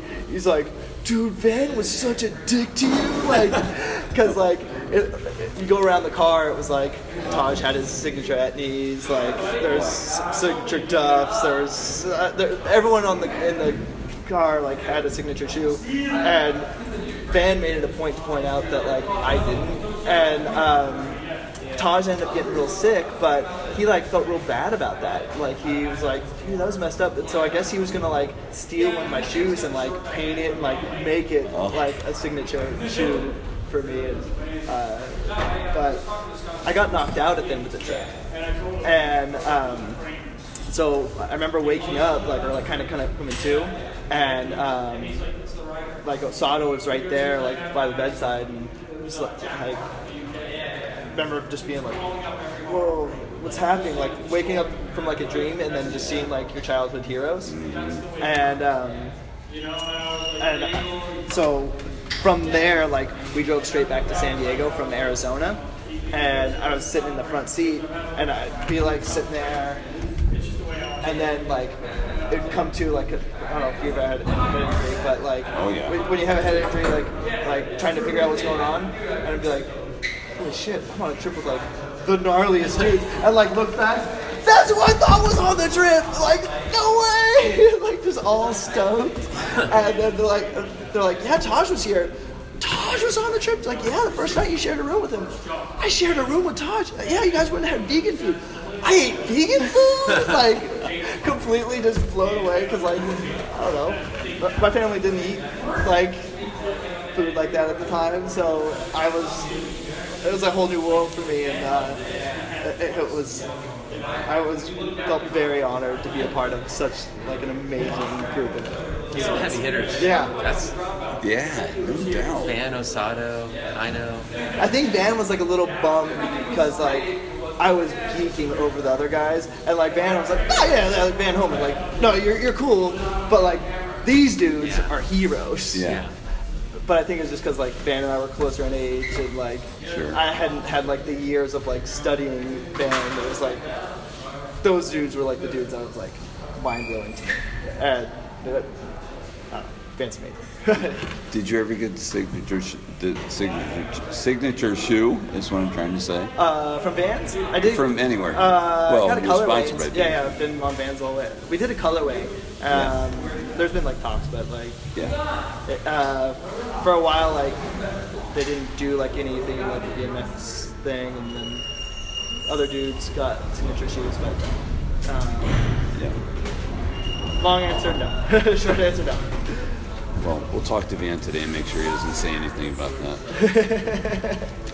But man, my knockout story was I didn't come to with that kind of excitement. No. Daryl Naw pulled me out of the woods when I got knocked out when we were riding trails, And he's younger than me by a little bit, and he was just really nice. And I just remember waking up asking if certain people existed. Like, is this person really real? Like, which is my wife now, and it was just a crazy time. But I didn't come to and all of a sudden go, oh yeah, I was just riding with all these Long Island, Yeah. awesome guys. I was just like freaked out for the longest time, but getting knocked out It's crazy. it's anyway. You guys are both helmet wearers, right? I mean, Yeah, I know you are, Chris. 2007, I was filming for Electronical, and while I was filming for it, like, I crashed, and it wasn't even that hard of a crash. Like, it was mostly to my shoulder, but like kind of tuck and rolled, and hit my head, and fractured my skull in 3 places, and blood was coming out of my ear, and I had to miss like this awesome trip to New Zealand to like do more filming for the trip. And so after that, like, my family was like, hey, if you're gonna do this, like, you have to wear a helmet. Like, we can't have you doing this and I don't know, being irresponsible in their eyes. So it was kind of like one of those things like, all right, well, I love riding, and I'll just wear a helmet. Like, because before that, like, I'd been knocked out, like, riding dirt. So I was like, all right, when I ride dirt, I'll wear a helmet. Mm-hmm. And, like, on that, the trip to with all my heroes, I got knocked out, like, riding tranny. And so I was like, all right, when I'm riding ramps, I'll wear a helmet. And last one was street, and so I was like, well, I guess that's all the things that, like, I really do. I guess I just need to really wear a helmet. And, like, of course, like, the street one was, like, the most serious, so. Right. Oh my gosh, it's pretty amazing how that works step by step. Yeah, like, oh no, like, I'm in control. Like, this won't ever. Oh, I got knocked out again. Damn it. Wow. Gary was riding street with a helmet on, like one of the first guys like wearing a helmet, and I riding street because street's all about fashion. Oh right? yeah, like fashion. Yeah. You gotta look good, right? Yeah. Yeah. But I remember after I got married is when I started wearing a helmet full time, like where there was street parked or whatever. And I remember thinking to myself, like, well, Gary does it. Gary looks pretty cool, and no one ever says anything about him, so maybe they won't say anything about me either. So I remember, like, Gary kind of made me feel better about it. Yeah. If he's doing it, he's doing gnarly stuff, so that's cool. Yeah. I definitely, like, it made me feel like, well, if I'm gonna wear a helmet, like, I need to make it, like, count. Like, it has to, whatever I do has to be, like, warrant wearing a helmet. And it kind of changed, like, my view on, like, filming and stuff a little bit, because, like, I don't know. That's cool though. That puts that extra shield around you in your mind, and you're just like, oh, I'm going to go for more because I'm. Yeah. Well, yeah. Gary's wearing a helmet and doing gnarly moves. He's not like nibbling on a. But it feels flat so rail. like in the beginning, like it felt ridiculous to be like riding with all my friends with like a helmet, and like we're doing like manual 180s on curbs, and like I might do it. Right, but that's when that stuff gets you. Yeah. Like you'll wear a helmet your whole life, and you're doing gnarly stuff, and you never hit your head, and then you are like feebling a ledge 2 feet off the ground, and you go down and hit your head. Yep. That's like when that stuff happens. Yeah. Well, When you're not wearing up the Scotty deal, but I mean, it was that's after a insane. trip. Yeah. Your wheel sticking into a hole in the ground. It's. And he had a helmet on. And he had a helmet on, which makes it even crazier. But he hit more of his face, right? Yeah. Either way, it sucks, but Yeah. Right. Yeah. But I mean, I guess the point is it can get you. you no just matter never what. know. Never. You never know. Right. Wow. Well, I'm glad to hear that's your stance on it. Obviously. To get back, Yeah. the people that I look up to. Oh, and Aiken was always like a huge influence too. Yeah. Like he was like the dude that, like, I was kind of on the same teams, but I was always kind of nervous to ride around because like he's just so naturally talented, and like I don't know. I found myself like fanning more than like riding at some certain points where I was just like, man. Didn't you guys collide at an Oceanside contest one time? Didn't you guys? Not that I know of, but maybe. I thought that was you. Possible. See, I'm striking out now. See, I'm like, I thought I knew all this information. We might have, but like maybe I just blocked that out. Like, I don't want to remember running into Mikey and hurting him. You might be right. 2 high-speed dudes just like, and then Gary gets up and he's like, and Aiken was like pretty hardcore, and Aiken just gets up and just rides away. Fun. Like, but if you know what, But he didn't have much weight behind him. Right. Well, this moves on to your favorite riders now. Yeah. By the way, from Nuno, you did the past. Who do you enjoy watching ride today? Dennis, he's a treat. I always like riding with him. He's incredible. he's the best rider on the planet. It's Let's- great. Let's be like, real. if when I talked about earlier, like how there's like bike riders that are good at everything, like back in the day, I feel like Dennis could easily transition back to then, because like Drew can even ride flatland. Like He's got everything covered. Yeah. Every facet of BMX. He's just a better overall human than everybody. Like he was made better. Yeah. I remember one time he was telling me about like. I was going to the dentist. He's like, "Oh yeah, I have like really strong enamel, so it's hard for me to get like a cavity." And I was like, "What? Stop it! Just stop it!" So Dennis. Who else do I look up to? There's so many good dudes. It's got to be so hard to nail down because you've ridden with so many good people and watched so many people that you currently ride with today. Yeah. Well, like Sergio Leos, he's always been up there for me. Like I always enjoy watching him ride. Like most like the flowy like bull dudes that like just kind of looks after like Tommy's always exciting. Dakota, like I always like he just rides with so much power that like I find that like exhilarating. Like not necessarily like he's not always like adding like 7 bar spins into anything like to his stuff, but like what he puts out, you're just like, damn, like of course, why weren't people doing that? That makes so much sense. Mm-hmm. So I like that. I like people like Ruben was always like one of those that like new Ruben part would come out and you're like, oh, we ride differently now. Like that's all these are options. So yeah. You and Sergio are a good comparison, I think. Like you two you're both like, you don't have all the tricks, but you're like super creative and you use what you have to like max potential. Like I remember watching, like Sergio had a really good year this last year, like the bowl contest and everything. I remember watching, I think it was in Mexico, in Guadalajara, like you guys in the lines you guys would come up with, and I'm like, I can do those tricks. Again, like why didn't I think of that? Yeah. Damn it. Right. And you don't want to like bite someone's, well, I don't want to bite someone's lines. Right. And another thing about Gary's etiquette and about his character is there was a contest in Portland years ago. It was a dirt contest. And it was two lines side by side, and both lines were pretty bad. Do you know where I'm going with this? Yeah. Both lines were pretty bad. Yeah. So if you rode them straight, it sucked. Yeah. But if you transferred from the right hand lip to the left hand landing, it made the course awesome. Best course ever. And I'm doing the line, and I come up, and Gary and our friends are like, Gary, do that transfer, and you'll love it. And he's like, I'm not doing your transfer, man. I'm not going to do that. I'm not going to steal your line. I'm like, dude, I saw Nick Berkheimer do it yesterday. It's not original, like, but I'm telling you, like, it's a better course if you do that transfer. Yeah. Dude, I'm not going to steal your line. I'm not going to do it. And I'm like, all right, whatever. I ended up doing pretty well in the contest. I got 4th. Gary didn't make finals. And Gary comes up to me afterwards and he goes, I should have done that transfer, man. And I'm like, I told you, man. He's like, I don't know what I was thinking. He's like, I've loosened up on that a bit. Like, so it's like Dennis and I like kind of ride. We go the same direction, and like we'll show up to contests, and like there'll be times when like we both like I'll see something and like he'll do it, or vice versa. And like I feel like with him, like I don't have like that same like oh man, it's like off limits. It's like we were both gonna do that. Like it makes sense. Yeah. Like it was gonna happen.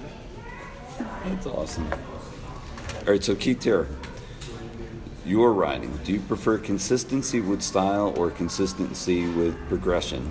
Or can you blend both into one? Consistency with style. I mean, try to do a good blend of everything. But as far as progression these days, like, kids are doing tricks that like I never even dreamed of. But on a personal level, like, I feel like I'm like learning new tricks and like getting better and better. And so like I feel like myself progressing, but sometimes I'll go to like a park contest and be like, well, we don't even do the same thing. Like, what you and I are doing is we're riding two different courses here. And so you have a solid opposite turn down now. Thank you. I was watching in Florida. I was like, damn, he's got it dialed now. Because that's got to be the hardest trick ever is an opposite turn down. Because you switch your feet and then all of a sudden your opposite foot looks huge, and you're trying to turn down's such a finesse trick, but to be able to do it the other way, I've only seen like 2 guys be able to do it, and that's like, I know a lot of the guys have all the tricks, but I'm like, man, opposite turn, that's hard. That's real hard. Yeah. It takes time. That one, like that one, yeah. That one's fun, and it's another one of those tricks. Like that's why I like riding bowls and stuff, is because like you really have to think and like kind of plan ahead and like what you want to do and whatnot. And like that trick, for the longest time, was just like a mind thing. Like, wait, how do I do this? Where? I got the wrong foot forward. What am I doing? And then when I first learned it, like I had to like ride switch-footed to do it, and it felt so gross. But then like I started like being able to leave left foot forward and then switch to right and then do it, and it felt like I was accomplishing more. Like there was more like it was kind of complicated, but like figuring out like the flow to make it all work felt cool. It sounds amazing to me, because I mean, if you think about just jumping anything even straight with your opposite foot forward, it just, if you try that for the first time, it feels funny. Yeah. Like you lose all of that normal control that you'd have. But is that because of or did you adopt that because of the all bowls being different? There's no 2 bowls that are exactly the same, right? Right. So is that how you developed that? So you could adapt to...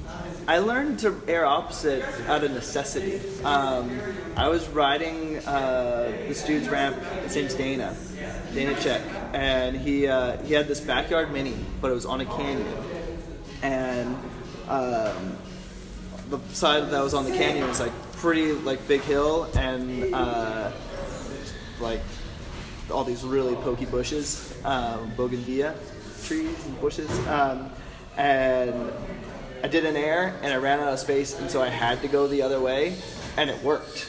And I was like, all right, well, I kind of that worked. So if you just pretend like it's easy, then it's easy. Like mind over matter. Yeah, like all right, well, like I accidentally made it work, so if I do this on purpose, like I can make it happen again. And basically, I just kind of had like this mentality of like, all right, if it feels wrong, if it's opposite, do that. And that was like what I worked on for years and years. Like, all right, like to make it feel like it wasn't weird anymore. Right. But I don't know. I still have a hard time with opposite stuff. And it's one of those things. No, you don't. I saw you spinning every which way in there. It looked easy. In the woods room? Yeah. Yeah. Like regular 3 table on the first, something on the second, and on the last one you would do an opposite spin. It was all nose. It actually looked better than your regular one. Cool. It's like, man. I was thinking like the dudes that spin into the left foot, like Bowen and Aiken, like the best Nyquist. Like, those guys are the best 360 guys ever. Yeah. It was on par. Wow. Yeah. Up there. Those are the dudes. Not best 360 turn down, though. I'm going to say that while he's drinking water so he can't respond. Absolutely. I've seen him do some good ones. Yeah. But I feel really guilty because, like, I was at a place and, like, Doyle was getting pretty good at doing backflips. He was doing them a lot. And he did, like, a backflip turn down. Like, it had been talked about, like, in my scene, like, oh, man. Because, like, people were doing backflip turn down at the time. And, like, dude, if Doyle does a backflip turn down, it'll be so sick. And he did one, and it wasn't a Doyle turn down. Like, it was good by anybody else's, like, standards. Right. Like, like really good.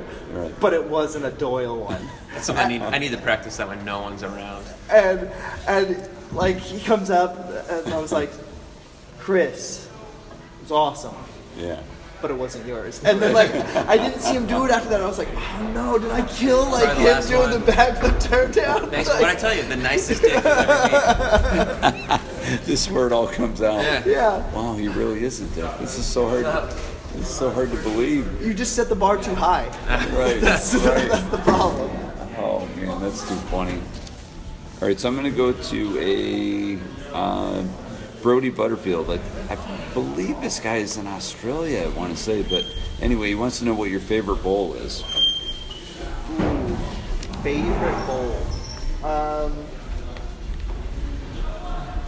Gosh, there's so many good ones. I'm gonna have to say the one that like I ride like the most, probably Memorial. It's really not that good, but when you've ridden it so many times, you know like all the ins and outs and intricacies of like where you can push it, where you can't, and so like that goes a long ways in like liking something. Like I've been to bowls that are way better, and but yeah, there it's like my home park, so it's like easy to like, all right, like I know where like the trannies and stuff, and I don't even necessarily like most of those trannies, but it's like a feel good session when I ride there. Wasn't there a park in Escondido with they were like metal ramps? Oh. I remember it wasn't a bowl, but it was in a circle, right? You could go around and around. You could ride it like a bowl. There's 3 bowl corners, Okay. so like you Really? could keep it going. But I remember seeing lines of you there. And like, wow, like he rides that place really good. I remember you saying that. You're like, yeah, that was like my spot. Yeah. It was like one of my favorite spots. It's not And there like anymore, you right? had to be like on it because they were metal. And in San Diego, we get like the marine layer that come in and make the ramps wet. And so if you were off just a little bit, like you were going down. Like, and getting to see like Perenni ride there and like growing up with him, it was such a treat. Like, and then they changed it to what it is today, and it's such a letdown because like back then it was like a progressive park and like it'd be sick now, and then they rebuilt it and they rebuilt it to like I think it was built in like 97.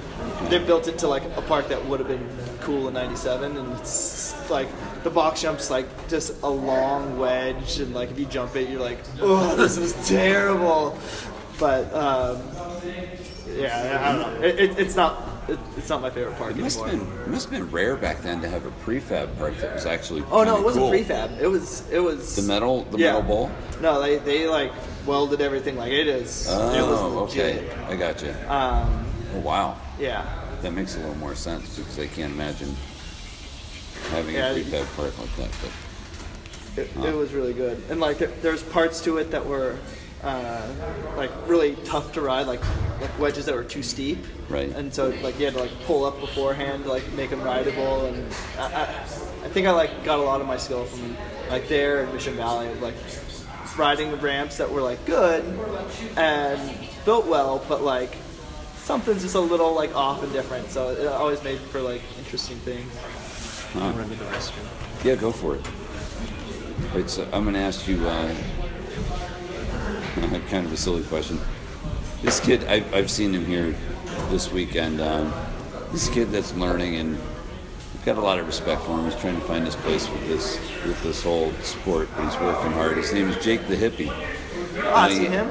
Yeah, he's a nice kid. He said, "What is a dude bird?" I don't know what that means. It's like a crew from somewhere, but they shred. They did like some prop strips like a long time ago. Beyond Okay. that, like they might be from Michigan. Yeah, But, I don't know. good enough for me. Yeah. Good enough for me. We're gonna wait on this one until Chris comes back. Let's see. I'm gonna combine two. You know Greg Dixon? Yeah. All right, another cool guy that I've met through doing this. Really nice guy. Nice. Him, Josh, and there's another guy, Ari. They're all connected and friends, and they're just really good guys. So anyway, and Josh is in Austria still. Yeah. So he came and visited for like almost a month in December. So like I gotta ride with him a bunch. It was seriously like taking back the time, like 15 years. It was so much fun. Yeah.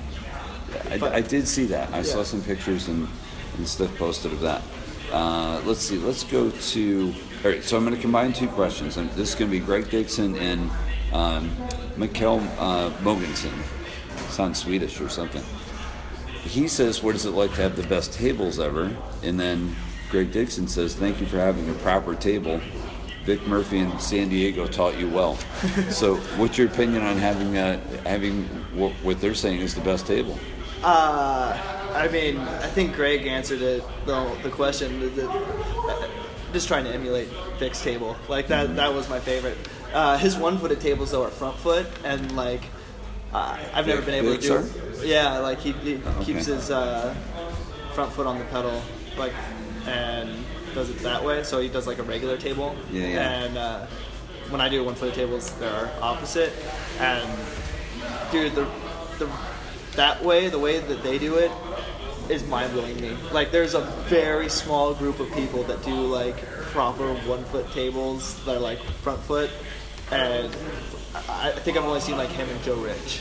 Like, as far as, like, dudes that I'm like, oh, that was amazing. But, thank you guys. I enjoy the tabletop, but, just keeping up with my hero, like trying to emulate Vic's and like other people's that I've always looked up to.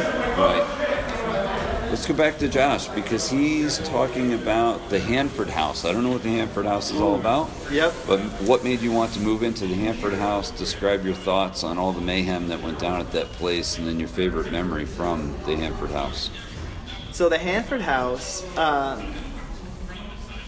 In the Dirt Bros days, and me and a couple friends had an apartment, and then we're like, dude, this apartment's kind of whack. Let's get a house, because then we could build stuff in the backyard, whatnot. And so me and Fudger found the Hanford House, and got like two other riders, Stu Champaday and who else was it? Oh, Gary Nesbitt. He was a rider from NorCal, and he actually passed away, but he was a shredder.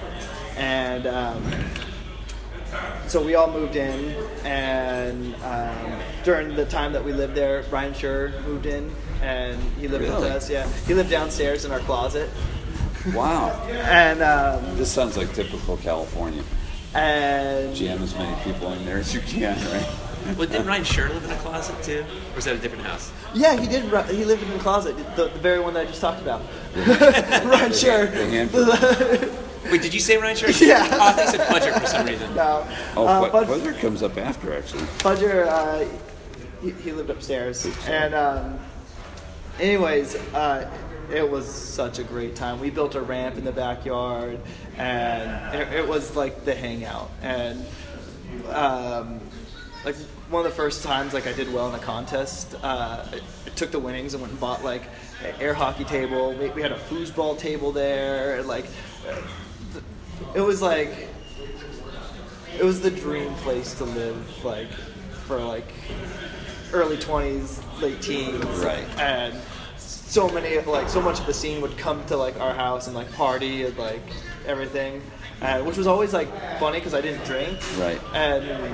But I was just stoked to be a part of it, and we'd go and like terrorize the local security guards at like the mall and whatnot. And like it kind of got to a point where we had to stop because Fudger almost got hit by like the mall security, like in like a game of chicken, where like they were like it was in like a V pattern, and Ryan was going from one way, the truck was going from the other way, and then there's a hole in this fence, and Ryan like was pedaling his ass off, made it through the fence, and like the truck had to like and like almost hit the fence, but like if Ryan's foot would have slipped, like chain would have broke, like he would have been smoked by like this thing. And like as we're like taking off, like cops are coming. It's like, oh, what do we do? Like, should we do anything? I'm like, we should get out of here, dude. Like, we gotta like stop going here for a little bit. Like, I think they're like actually pissed that we're riding here. So. You may have covered a 2-for-1 because Josh also asked your best Ryan Fudger story. That may be it. That's not a bad one. No, there's another. I mean, he's been like my brother. Like literally, like my our parents met when we were 3 and 4. Okay. And maybe he's 5. And like he was my first roommate. He gave me the chicken pox. I saw photos. He had a photo of you two on his fridge when he lived in Long Beach. Yeah. And you guys are like, you're children. Yeah. You're like actual children. I got Ryan into riding bikes. I'm gonna go ahead and claim that. And he's good. He's Yeah. Is he? He's kind of loose, but he's like fun to watch. He does a lot of cool like big street stuff. Yeah, he is. I It's didn't awesome. realize that. Did I say mean, little big street stuff? Maybe. No, I don't know. But he's a good biker. He is. No, and that's interesting because we all associate him with media, Yeah. you know, and forget that he's a rider. You know, so that's An incredible one too. Yeah. He's awesome. We'd have days where we'd just go ride in this park in Ladera, and like he could do all the lines. Like, and he was like pushing me to like, oh, what about there? And, like, yeah, he's up there. Like, Most media guys are like, yeah, we're at some the passion point. started like, you know what, you're right. Delecki can still ride. yeah, Really good. Zelensky, Fletcher, Right. Hayes, anybody like Dobie rides. So I mean, I can only think of a handful of dudes that don't. Jeff Z. Yeah. Jeff Z, okay. He was like rugged Yeah. East Coast, like grimy street ride. Like Yeah. that was like his style, which Yeah. he was really good. He had like good parts in. They made the Grizzle video. They made Don't Quit Your Day Job. Okay. Got it. All right, best Jim Bauer story. Jim Bauer, the Bauer Power Hour. I'm sorry. That's exactly what Josh said. Best Jim Bauer Power Hour story. What's that all about? Jim, like, he's just a force to be reckoned with. Let's see, on that first trip overseas, it was with Jim, and I'm pretty sure I wouldn't have gotten into England unless it was for Bauer, because like I get to like customs and I don't have any information. If you ever travel, like have information of like who you're staying with, like this stuff. But they're like, how long are you gonna be here? I'm like, all right, I got that answer. Who are you staying with? Some friends. What are your friends' names? I don't know. I haven't met them yet. I kind of like I realized that it was ridiculous, so I thought it was funny, and like started laughing, and like Bauer sees me like kind of struggling over there, and he's like, "Oh, hey, this is what's going on," blah blah, and like kind of got me through it. But I think I was on my way to be sent back, like the first time I went to England. And on that trip, we were like looking at this like kind of wild curved wall ride in Liverpool. It was like kind of like a Spanx slant wall. Okay. And I think it was me, Rich Hirsch, and Adam Banton, and then like a bunch of like the UK dudes, and none of us, like of the riders, like I don't know if it's like possible, whatever. All of a sudden, Hey, do you happen to have a phone on you? Yeah. Would you mind taking a picture of us? Well, we're doing a big interview, and I'm sure you know these two, right? Heroes.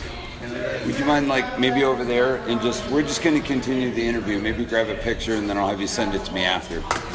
It's always cool to have that stuff. Sideways is fine. It's probably easier, but we'll just keep doing our thing. Go landscape. Yeah, right. So anyway, keep going with your Bauer story. so with Bauer, we're like all set up at like kind of like getting ready to go back into the van, and he just comes barreling through and like blasts like the curved wall ride thing, and we're like, whoa! Like no one filmed it, no one like did anything. It was just like, oh, this dude is like the dude, and like he's loose, but like he knows what he can do, and like when he puts his mind to something, like he can accomplish anything. And I think that's just like his like outlook on life, and just so creative and everything, and it's pretty cool. So I'm going to get into the. Thanks. I'm going to give you a phone number to text it to if you could. Yo, I appreciate it. Good. Hang on one second. I'll write it down. You gonna ride the contest?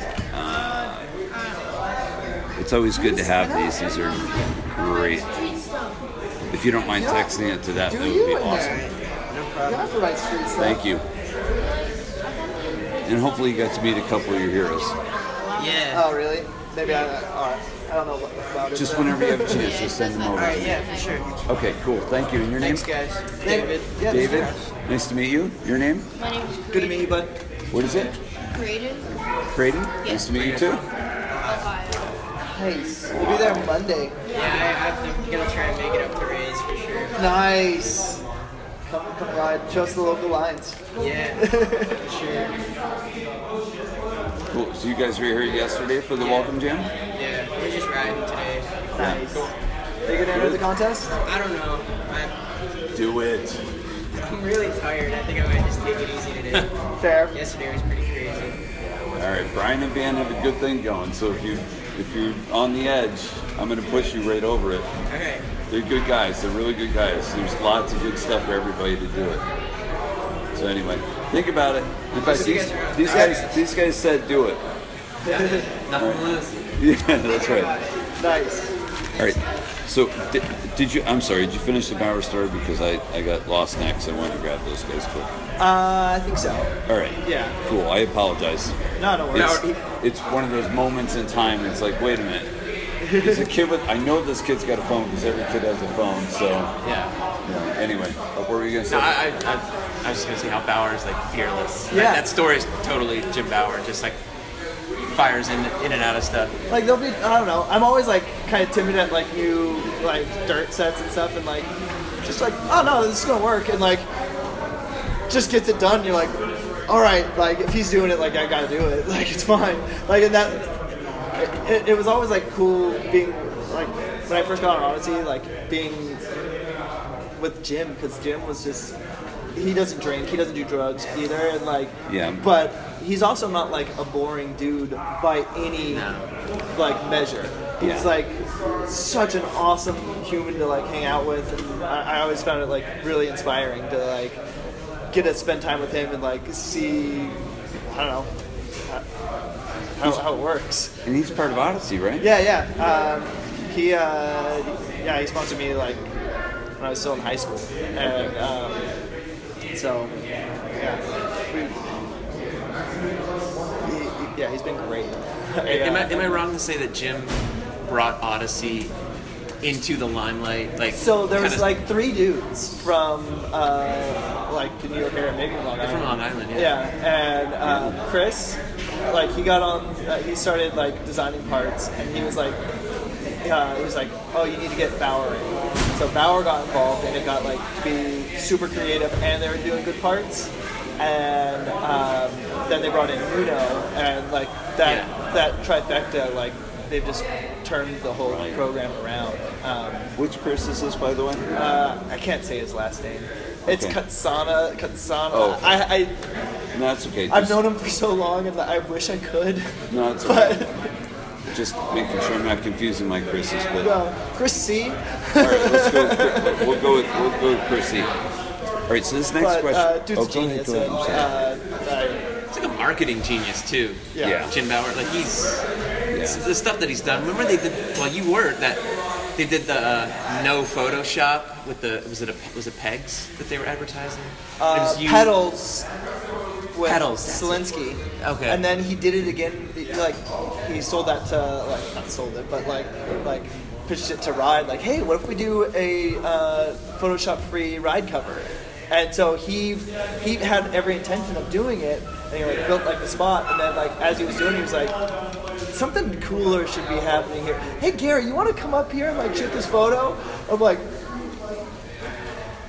yeah, do I want to go shoot a cover photo? Yeah, of course I want to go shoot a cover photo. Are you kidding me? Like, he already had like the sign all painted and everything, and I showed up, like there was like this dirt lip that he built, and he found like this billboard in Los Angeles, and like there was a lip up to the billboard, and so did like a downside pass plan on it. But like the cool part about it was that like I had to kind of go low, because if I like went too high, like we would have been outside of the magazine. So like oh, you're doing it too high, you got to go lower. And, like it was a really cool thing to be a part of. Like that was the only. No, there was one other time that I got to like shoot for a... You're shooting for the cover. Yeah. I got to do it with BMX Plus for the 30th. They're like, hey, we want you to like go like something classic for the cover. I was like, okay. But like, yeah, it's such like an honor to be able to do something like that. You brought me in because Gary and I know each other well, but now I'm sitting like, I feel like I've struck out a couple times, like, oh, it was like this. You're like, no, it was like this. So I feel like I'm really learning a lot about Gary. How perfect is that? That's why I do these. Someone you've known for so long that like you're still learning stuff. Yeah. So.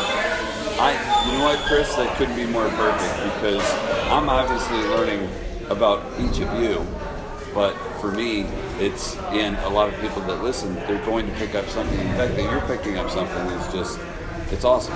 Yeah. It's a good thing. I think more of that should happen. I hope that happens with every interview. I had one of my best friends after our interview. He's like, yeah, I didn't know that about you. I didn't know this about you. I'm like, dude, I've known you my whole life. Right. What's funny? It's good. Go ahead, I'm sorry. No, it's really good. Yeah. Well, I think the thing with it, and we've talked about this, is having the face-to-face interaction and having this format of interview is really rewarding. I think it brings out more than if I was to send you a bunch of questions and do it over the phone, which, of course, it's a little more work on my part, but it's worth every mile, it's worth every minute, because I would not get to know Chris as well as I did through hours, and you as well as I got to know you. So it's a positive thing. So anyway, I'm all for doing things face to face. It's good stuff. Nice. But we'll close it. There's a couple more, and then we're going to close out on the question that you and I talked about yesterday, since Chris is with us. I think you know what that one's about. But well, good. It's a surprise. Gary's hit his head a couple times. Yeah, right. I always like that. Miron, he'd like, somebody would come up to him and he's like, hey, you remember me? He's like, between my drinking problem and the ramp naps, like, no, I'm sorry, man. I rode vert way too long, man. I don't remember anything. Yeah. We were just talking about that yesterday. I'm like, I swear I'd met you before, but I probably just saw you on TV. Yeah. So anyway. Let's see, if you could have one more, this is Josh Hayes again, if you could have one more session at the original Mission Valley Skate Park mini ramp, who would it be with and why? Man. He always asks something. Yeah. Well, if it was like something, but like if it was just to ride and be stoked, it'd be like my friends from San Diego that I ride with. That would be like just a good session with the boys, but like to have like childhood heroes there, it would be pretty cool. Like see Fryman killing it, like I don't know, all those type of dudes that you're like, oh, these dudes know how to ride a mini ramp. But to answer the question, probably Fudger, Hayes, Wong, like just friends that like I get stoked to be around. I like it. I think that's perfect. I just got a shout out to Stu Fent. He asked a question about Dirt Brothers, and we covered a lot of Dirt Brothers, so I won't go through those again, but I did want to give him a shout out. And we'll do a quick one on from this follower named Chris Birdie, who just wants to know your craziest travel story. Maybe we talked about it already. Craziest travel story. I mean, you already talked about riding your bike from the airport. Yeah. You talked about Italy. Yeah. You've been a few places, that's for sure. Dude, I feel so fortunate. Like getting to actually like go to all these, I don't know, places that I didn't even know existed really, like in high school. Like I remember the first time I got invited to Estonia, I was like, I had to look up it all on the map. Like, where is this? Where am I going? Craziest travel story. How about a favorite place you've been? I love New Zealand. Australia's always super good time. Europe's amazing. Japan, like, so I'm a father now, and I went there just before my son was born, and getting to see like how free the kids were to be kids, kind of like, I don't know how I remember my childhood being. Like, they could just roam the streets and like they were safe. That was really cool to see. I don't know. There's so many like good things that happen. It's hard to like choose just one. So I think mainly like the BMX camaraderie, like going to other places and like being taken in and shown. Like I did this trip with Greg Illingworth called Make It Happen, and we went through Argentina, and it was such just a great experience. We stayed with like riders the whole time. I think we got a hotel like 1 or 2 nights, but it was a long trip, and they invited us into their homes, and it was just one of the most memorable, like, great times. I don't think I'll forget that trip ever. Then like even like just like driving from San Diego up to the Northwest to like ride parks and stuff. Those are some of like the best times that I've had too. We just camp out, like bring my sleeping bag and sleep on the ground or like in bowls and stuff, and like that's like so much more fun to me than like, oh, what hotel are we staying at? Well, where are we going? Like camping, and like I feel like it changes the energy of the trip in a way like that's way better, and like everyone's like communicating more. Like I don't know, sometimes like on trips these days, like everyone's just on their phone and you're like, damn, I don't know anything about this dude. And when really like I kind of miss like that whole like getting to know people and like being stuck in situations, like, and not having like the hotel room, like not knowing where we're gonna stay, and like driving around for 3 hours because like everywhere is like sold out, and you couldn't just go on like your phone and be like, oh, we're going here. And so like, yeah, as great like technology is, like you kind of lose some of like the little like niceties that I guess they're not niceties, like they're uncomfortable, but like it's the uncomfortable times that like make for like the good stories. Those are the memories. Yeah. We were a memorable trip I was on with Gary. We went to Bangkok. We went to Thailand. Really? And there was this, like right outside of our hotel, like in that park, there was this sculpture, and it was like a perfect 6-foot mini ramp. I mean, it was a sculpture. It was supposed to be a sundial or something like that. But we're like, oh, we're all going to get photos on that, and we're going to ride that, and that's going to be great. But it was heavily guarded by security. And so we came up with this, like, we tried to ride it one day, and security comes right over, kicks us out. We're trying to offer them money to let us ride it. And he's like, no. Like, we're offering some serious baht, the currency. Yeah. And so the next day we come up with this plan where we're all involved. Okay, Brian's going to get the photo on this sculpture. He did a nose pick, right? A Canadian nose pick on this thing, because it didn't really have a deck. But, so, excuse me. We all have this role. Okay, Gary's role was to go on the other side of the fence where the security guard was and do flatland to distract the guard. I was to film it. I was to film Brian. Walter was shooting the photo, and Aaron Ross had the easiest job. He was like, yeah, if you guys get caught, I'm the one that's going to bail you out. Yeah. So he just stayed back. So, like, you see in the video, Gary goes over, and I don't know if there's any footage you do of flatland. I don't know. Okay, it would be terrible because I'm a really bad flatlander, but apparently good enough to entertain these guys, because they were like, I'm like going over there like, hey, check me out. Like it was self-sacrificing to say the least. So Gary's doing flatland to distract the guard.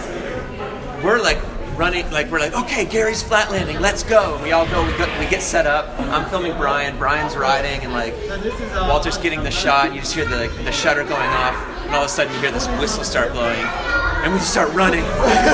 So I turn the camera around, and you see like Walter with his hat flying off, and we're all running through the park, and it was a team.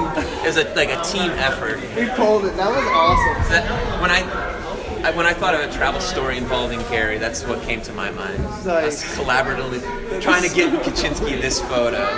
It's a great photo. Yeah.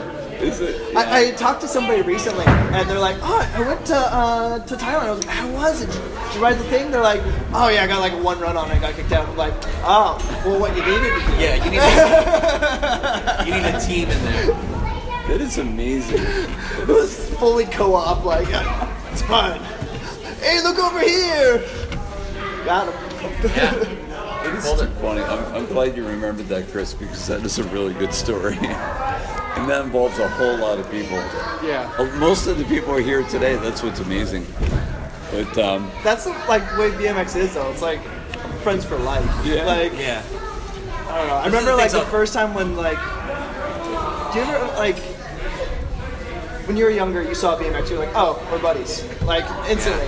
Yeah. I remember the first time that like I was riding downtown and like saw another BMX, I was like, hey, what's up? And like you kept going, and it was like, did you not know that you're like part of the cool kids club? Like we're buddies. All right, cool. It was probably a stolen bike. I don't know. It had to be, but like. We were in New York City, Denise and I, a few years ago, just vacation, there for a weekend. And we're in Manhattan. There's all these kids, like, sessioning a ledge. They all have, like, animal hats on, like, pretty hardcore street rider, East Coast kids. We're walking past, and Denise is like, oh, here we go. Everyone's going to be excited to see Chris Doyle. I'm like, whatever. And we walk past, and we're like, what's going on, guys? And they're like, what's up? And they go back to doing what they're doing, and we keep walking, and Denise goes, how'd that feel? oh my God, that's so perfect. Humbling. Yeah. Humbling right there. That's Wife can just give it to you. Yeah, she's like, how'd that feel? Yeah. Yeah. That's and that's typical New York too, for sure. Oh my gosh, Yeah. that is so funny. They didn't know who I was, and they didn't care. Yeah. I'm gonna pee my pants. That's great. Can I take a break? Can I go to the bathroom real quick? Yeah. And when you get back, we got one last question. We All right. finish it up. Perfect. And then we're good. Real easy. So easy as I can. Potentially, yeah. I've been talking with Will Smith about it. We talked about it last year for a while, and then talked about it again at Battle of Hastings, and I was talking equipment with Joe, and he would do awesome ones. I'm really psyched that Chris is going to give it a try. I'm gonna actually as early as next week be interviewing Chris Bennett. Who's that? Chris Bennett. He's a guy. He's from Titusville, Pennsylvania. Rode for S&M. I want to gather a couple of them, like maybe gather like between like 5 and 10, and then have them come out. And I don't know how Will wants to like market them or anything like that, but it's definitely, it would be through Dig. Cool. Sure. So we'll see how it goes. And they've got such a reach. I think you're a better person, I think, to do that because you have such knowledge and you don't have that gap that I had. So I think it's really cool. Well, I mean, yeah, but he's Chris Doyle, so he's intimidating. Like he is intimidating. I can tell you that for sure. That when I interviewed him. But anyway, what were we going to say? Sorry. No, I was going to say don't shortchange yourself because I know a lot of people are really into what you're doing, and a lot of people, like I said, I had my best friend saying like that they learned something about me from listening to the podcast. So you're doing a good thing. Yeah. I appreciate it. And everyone's got their own style. I just think when you're talking about a company as big as, a media outlet as big as Dig, you're going to have some strong reach worldwide, and I think it's a good thing for you to say. I have to send Will an email because it's always just like we talk about it, we're like, yeah, let's do it, and then we like kind of forget about it, and then it's like, yeah, let's do it, and then we forget about it. So like, I just need to pull the trigger and start doing it. I got it. Well, let's get back to the. I just bought like a mic for Ryan. I don't know, it was random, like it was on group or not group on OfferUp, and anyways, I think can't remember the name. I have nothing to add to this. I'm gonna stop talking. But like, it was a really nice mic, and like, I think it would be good for what you want. It was like, it had like, Yeah. a little box. And, That's similar to what I have. yeah. Oh, okay. It's the H1 Zoom, and a lot of podcasters are using it. Oh, And, okay. I found some guy online, a Scottish guy, and he's just raving about it and Really? saying how affordable it is, and how you need to get it quick because they're discontinuing them. And Okay. he's like, yeah, it's the best for the money. Really? Okay. That's cool. I'm sure if I continue to do this, I'll start to change equipment. But I don't know. as of now, it Listening kind to of your works. podcast, I kind of like the rawness of it, like where you hear like the bike riding in the Well, background. I'll always keep that. I mean, that's kind of been my thing, as you know, and as you know now from listening to a few. But I like to hear the moment around us, Yeah. you know, in the sound. Like those kids coming up. I'm not going to edit the kids coming up. Yeah. And me asking, hey, can you take the picture? Because it makes the community more involved, which I'm really more a part of the community as a fan, and I mean I ride, but not at a high level. So to me, I'm more part of, well, we're all part of the community, but I like to include everyone in this process. Yeah. So anyway, I wanted to get to the last question, which is near and dear to us three, but it was brought up by Keith Terra and someone that goes by Chris BMX1. They said, how do you balance being a professional rider and a dad? I'm not a professional rider, but we're all parents. Yeah. So why don't you take that, Gary? So when it was just my daughter and my wife and I, it was much easier because like just having one, there wasn't like she had like schedules and stuff, but like she was young and like it was super easy to like balance it, and like I found it really inspiring, like to like I don't know, ride harder and stuff. But now with two, it's definitely more of a challenge because Lena's getting to the age where she has like her own things that we need to do. We have like swim class, we'll have like dancing, and she goes to school, and so like manipulating my schedule so like it works and like I'm able to like still ride on that level. It definitely proposes its own challenges, and like my son, like this last trip, he didn't want me to leave. He was like, "No, like you should stay." And I'm like, Daddy, like I was going to Swamp Fest, and it was like, I'm like, I'll be back like in 70 hours. Like we're not going to be gone for very long, but it definitely gets harder, like traveling and whatnot, and the balance. And I have a super supportive wife. We live close to family, so that helps. Yeah, we just make the most of it. Like it's I don't know. The short answer is I don't know how I make it work, but it works, and I appreciate it that it does. Do you think that your kids act as like a governor at all? So like to your riding, do you like if you're gonna do something gnarly or crazy, do you think like, okay, maybe I shouldn't try this, and I still have to pick up my daughter. I still have to like, I mean like physically pick her up. Yeah. Like I don't want to blow my shoulder out because I want to be able to hold my kids. So I hurt my shoulder in December, and that was my first thought. Like, dude, I'm not gonna be able to pick up little dudes, and like that was like one of the like a thing that I was like, oh, that sucks. Like as I'm like, my friend's helping me put my bike in the car, and like that's what's going through my head. Not like, oh man, I'm gonna have to deal with like my shoulder being hurt. But somehow I lucked out, knock on wood, with that. I hurt my shoulder, and like first time it ever like popped out, and went to the doctor, and the doctor's like, oh yeah, you're gonna need to like take 10 months off, like it's gonna be like this whole thing, and like damn, this sucks. And like it's always like super downer when like you go to the doctor and like you don't get a ride, and you ride like most every day. That hits hard because you're like, oh, what do I do with my life? Right. And so I got called for like a pre-op appointment, and like we're supposed to do like the surgery, and kind of like shoulder's feeling better, like give me a second, and like, got off the phone and like went and pedaled down the street and like did a couple bunny hops and like some 180s, and I'm like, I think I might just be able to like rehab this. And so I've been like rehabbing it and been strong and like feeling good. So I'm hoping that was just like a fluke. It was like one time like that while I was at the doctor's office, he's like, well, because you're getting older. And I'm like, oh no, like that's going to be like such like the bad thing. And he's like, if this were to happen to you when you're like 10 or 20, like I would say absolutely 100% you need surgery. But since you're older and your joints are a little stiffer, you might be good. I was like, did I just get old man into like being good? It's not even worth it for us to operate on you, to be honest. There's people far more needy. No, you know? like it wasn't like far more needy. It's like, I'm just kidding. Since you're just so not flexible, you'll be fine. Right.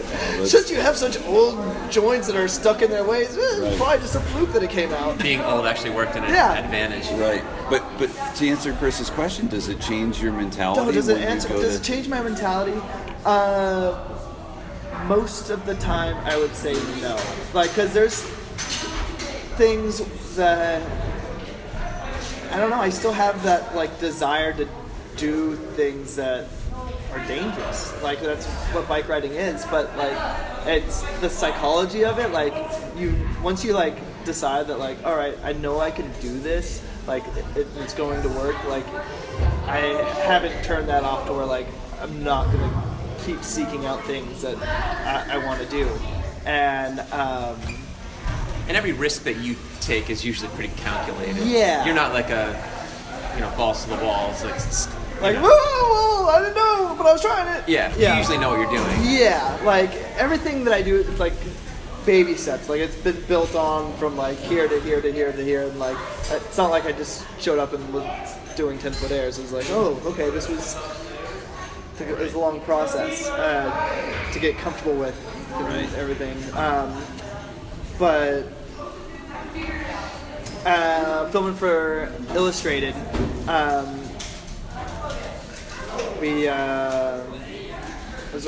had my son during that time, and I was at the hospital like during his birth, and like went up to the parking lot.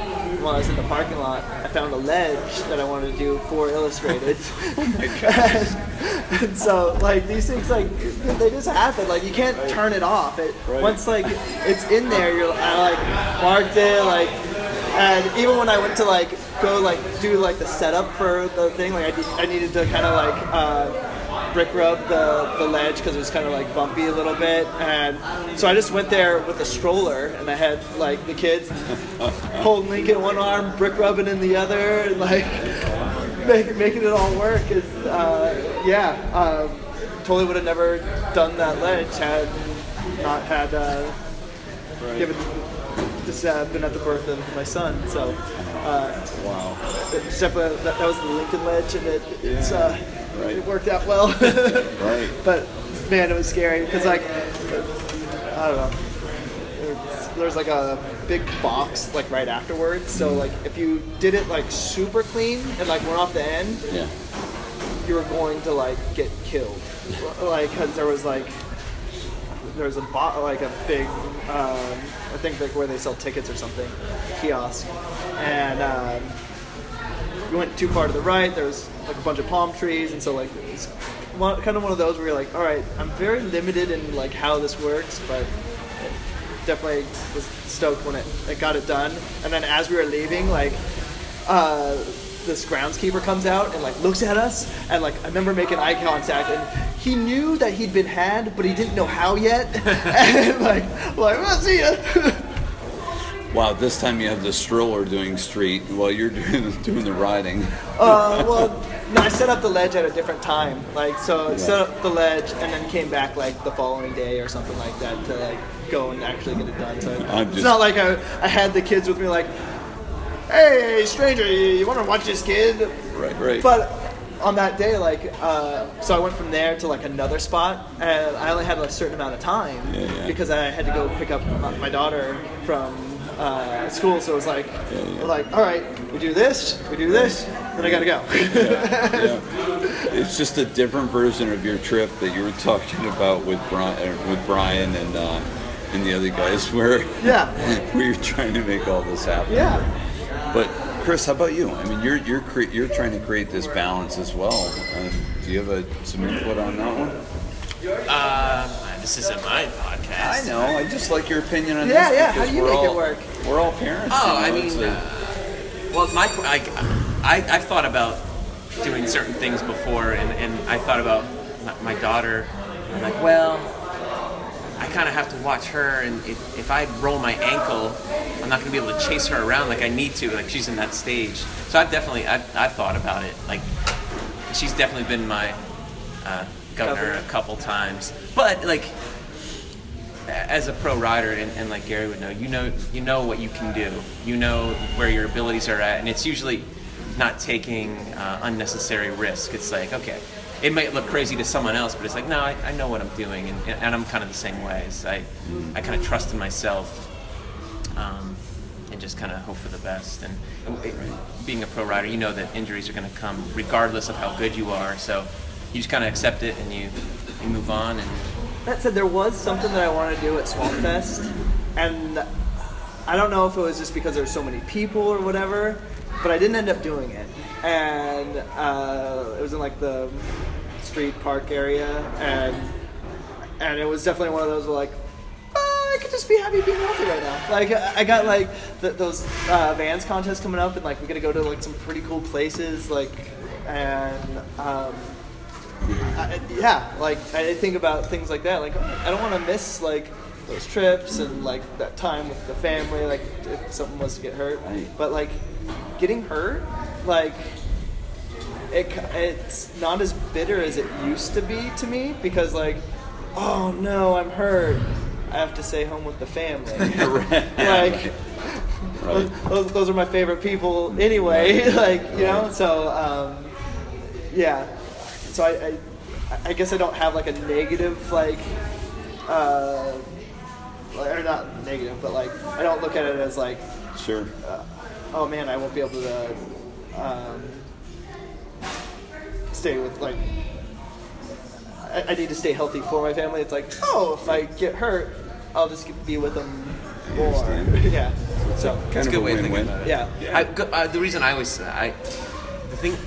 there was a props interview with Matt Hoffman years ago, and Hoffman's on a totally different plane than we are. Like, he was kind of going crazy. He did not fear death. He's jumping out of planes. He's riding his bike off cliffs, and like, you know, of course, parachuting out and like doing all this crazy shit. And then when his daughter was born, he's like, okay, and he really like scaled himself back. He's like, what do I really need to do? What do I want to do?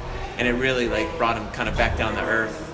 No pun intended. Yeah, right. So I always thought about that. I'm like, okay, what do I need to do? What do I want to do? Like, what's necessary? And I think I don't think it's really prevented me from doing anything just yet, but it's definitely something in the back of your head, in the back sure. of my mind for sure.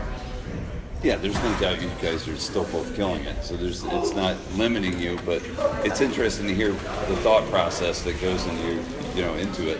I remember asking Bucky Lasek one time, because like, big skater, yeah, skateboarder and everything, and he has a family, and I was like, how do you like pick and choose like what you go to?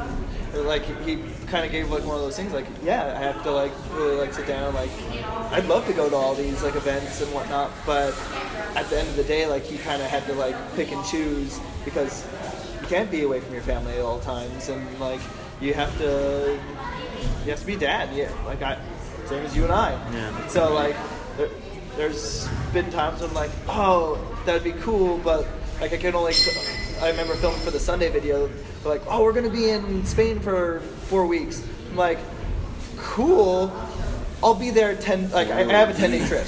Yeah. So maybe it was 3 weeks, I'm not sure. And it was like, and it was 10 days, and like Simple Session was part of it. So like, I came to Spain and I was there for like 5 or 6 days, and then the rest of the time was at the Estonia contest, and it was like, that's what I can give right now. Yeah. Like Right.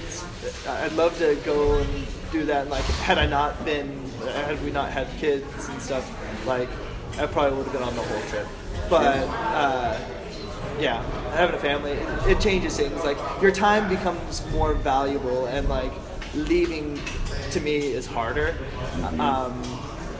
But it also, I think, helps you appreciate your time at home more.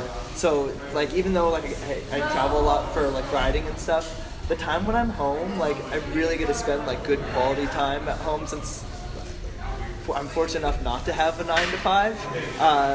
I get to spend like really good quality time, and like it kind of re-energizes you to like make good plans to like go to like Children's Museum, take your kids to the park, we go on bike rides, and we do like all this fun stuff that like I see dads that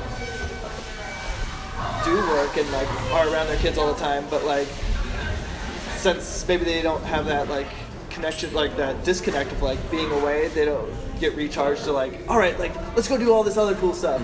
Like I feel like it kind of keeps me like motivated to like constantly like, all right, like now we're going camping, now we're gonna do this, now we're gonna do that. I find it inspiring, like even though I have to be away, that it gives me time to come up with new things to do. Yeah, I think it makes perfect sense. I mean, and we'll kind of wrap it up on this, but for me, as I told you yesterday, my kids are a bit older. They're almost 18 and 21, but I still don't like to be away for too long. Like I'm still a big part of their lives, or try to be. Right. At that age, they sometimes don't want me to be, but you know, I miss my wife and I miss home. So you know, you try to do it in chunks, and you do, you know, whether it be a longer trip, and you just get it done. You have fun. It doesn't change how much fun you have, but you really look forward to getting home. Yeah. And then having a gap of time off before you do it again. Yeah. So anyway, that's my take on it. But do you want to say anything about your sponsors or upcoming events that you're hitting, or anything before we wrap it up? Huge thanks to all my sponsors. Vans and Odyssey been with me since I've been pro, and just been absolute greatest people to work with. Like near and dear friends in the companies and everything. So thank you guys so much. Appreciate you giving me the opportunity to live the life I've gotten to lead and see the world, and share BMX with so many. And Sunday, obviously, too. And Life Proof for being able to give me the freedom to do all this cool stuff. I appreciate all of that. And mainly my wife. She is part-time single mom when I'm out of town, so and all of my family and stuff that help out with the kids, and so still get to ride kids' bikes regular. My wife and I were high school sweethearts, and when she signed up to be, like, when we started dating, I was not a professional bike rider, and she knew like that was always like a passion of mine, and so for her to like stick around all this time, like, oh yeah, that'd be cool if you did that, and then like none of us thought like it was gonna be like going into close to 2 decades of like right. It's amazing. So I'm just fortunate for everyone that's let me sleep on their couch and share their views and everything with me. I appreciate it. Yeah, absolutely. Yeah. It's been a pleasure, and thank you for doing it. Thank and you. Thank you, Chris, for sitting in and adding to it. It was excellent. I learned a lot appreciate about Garrett today. it. There you go. Yeah. We all Likewise. did. But thank you, I really guys. like what you're doing here. So good luck with the thank you. the blood. You're mixing the blood. That's right. No, I appreciate it. It definitely like. I like the name because like when I heard it first, I was like, yeah, that makes sense. That's what it is. Yeah. It's not like you don't even have a choice. It's just there. Like Right. it's life. Yeah, to me it was like I'd had it for a while, but it never left. So it was like that coming back. So Yeah. to me it made sense when I came up with that name. So I'm glad it resonates with you. Hopefully it resonates with you, Chris. And it's good. But thank you both. I appreciate it. Yeah, thanks for All having right. us. Me.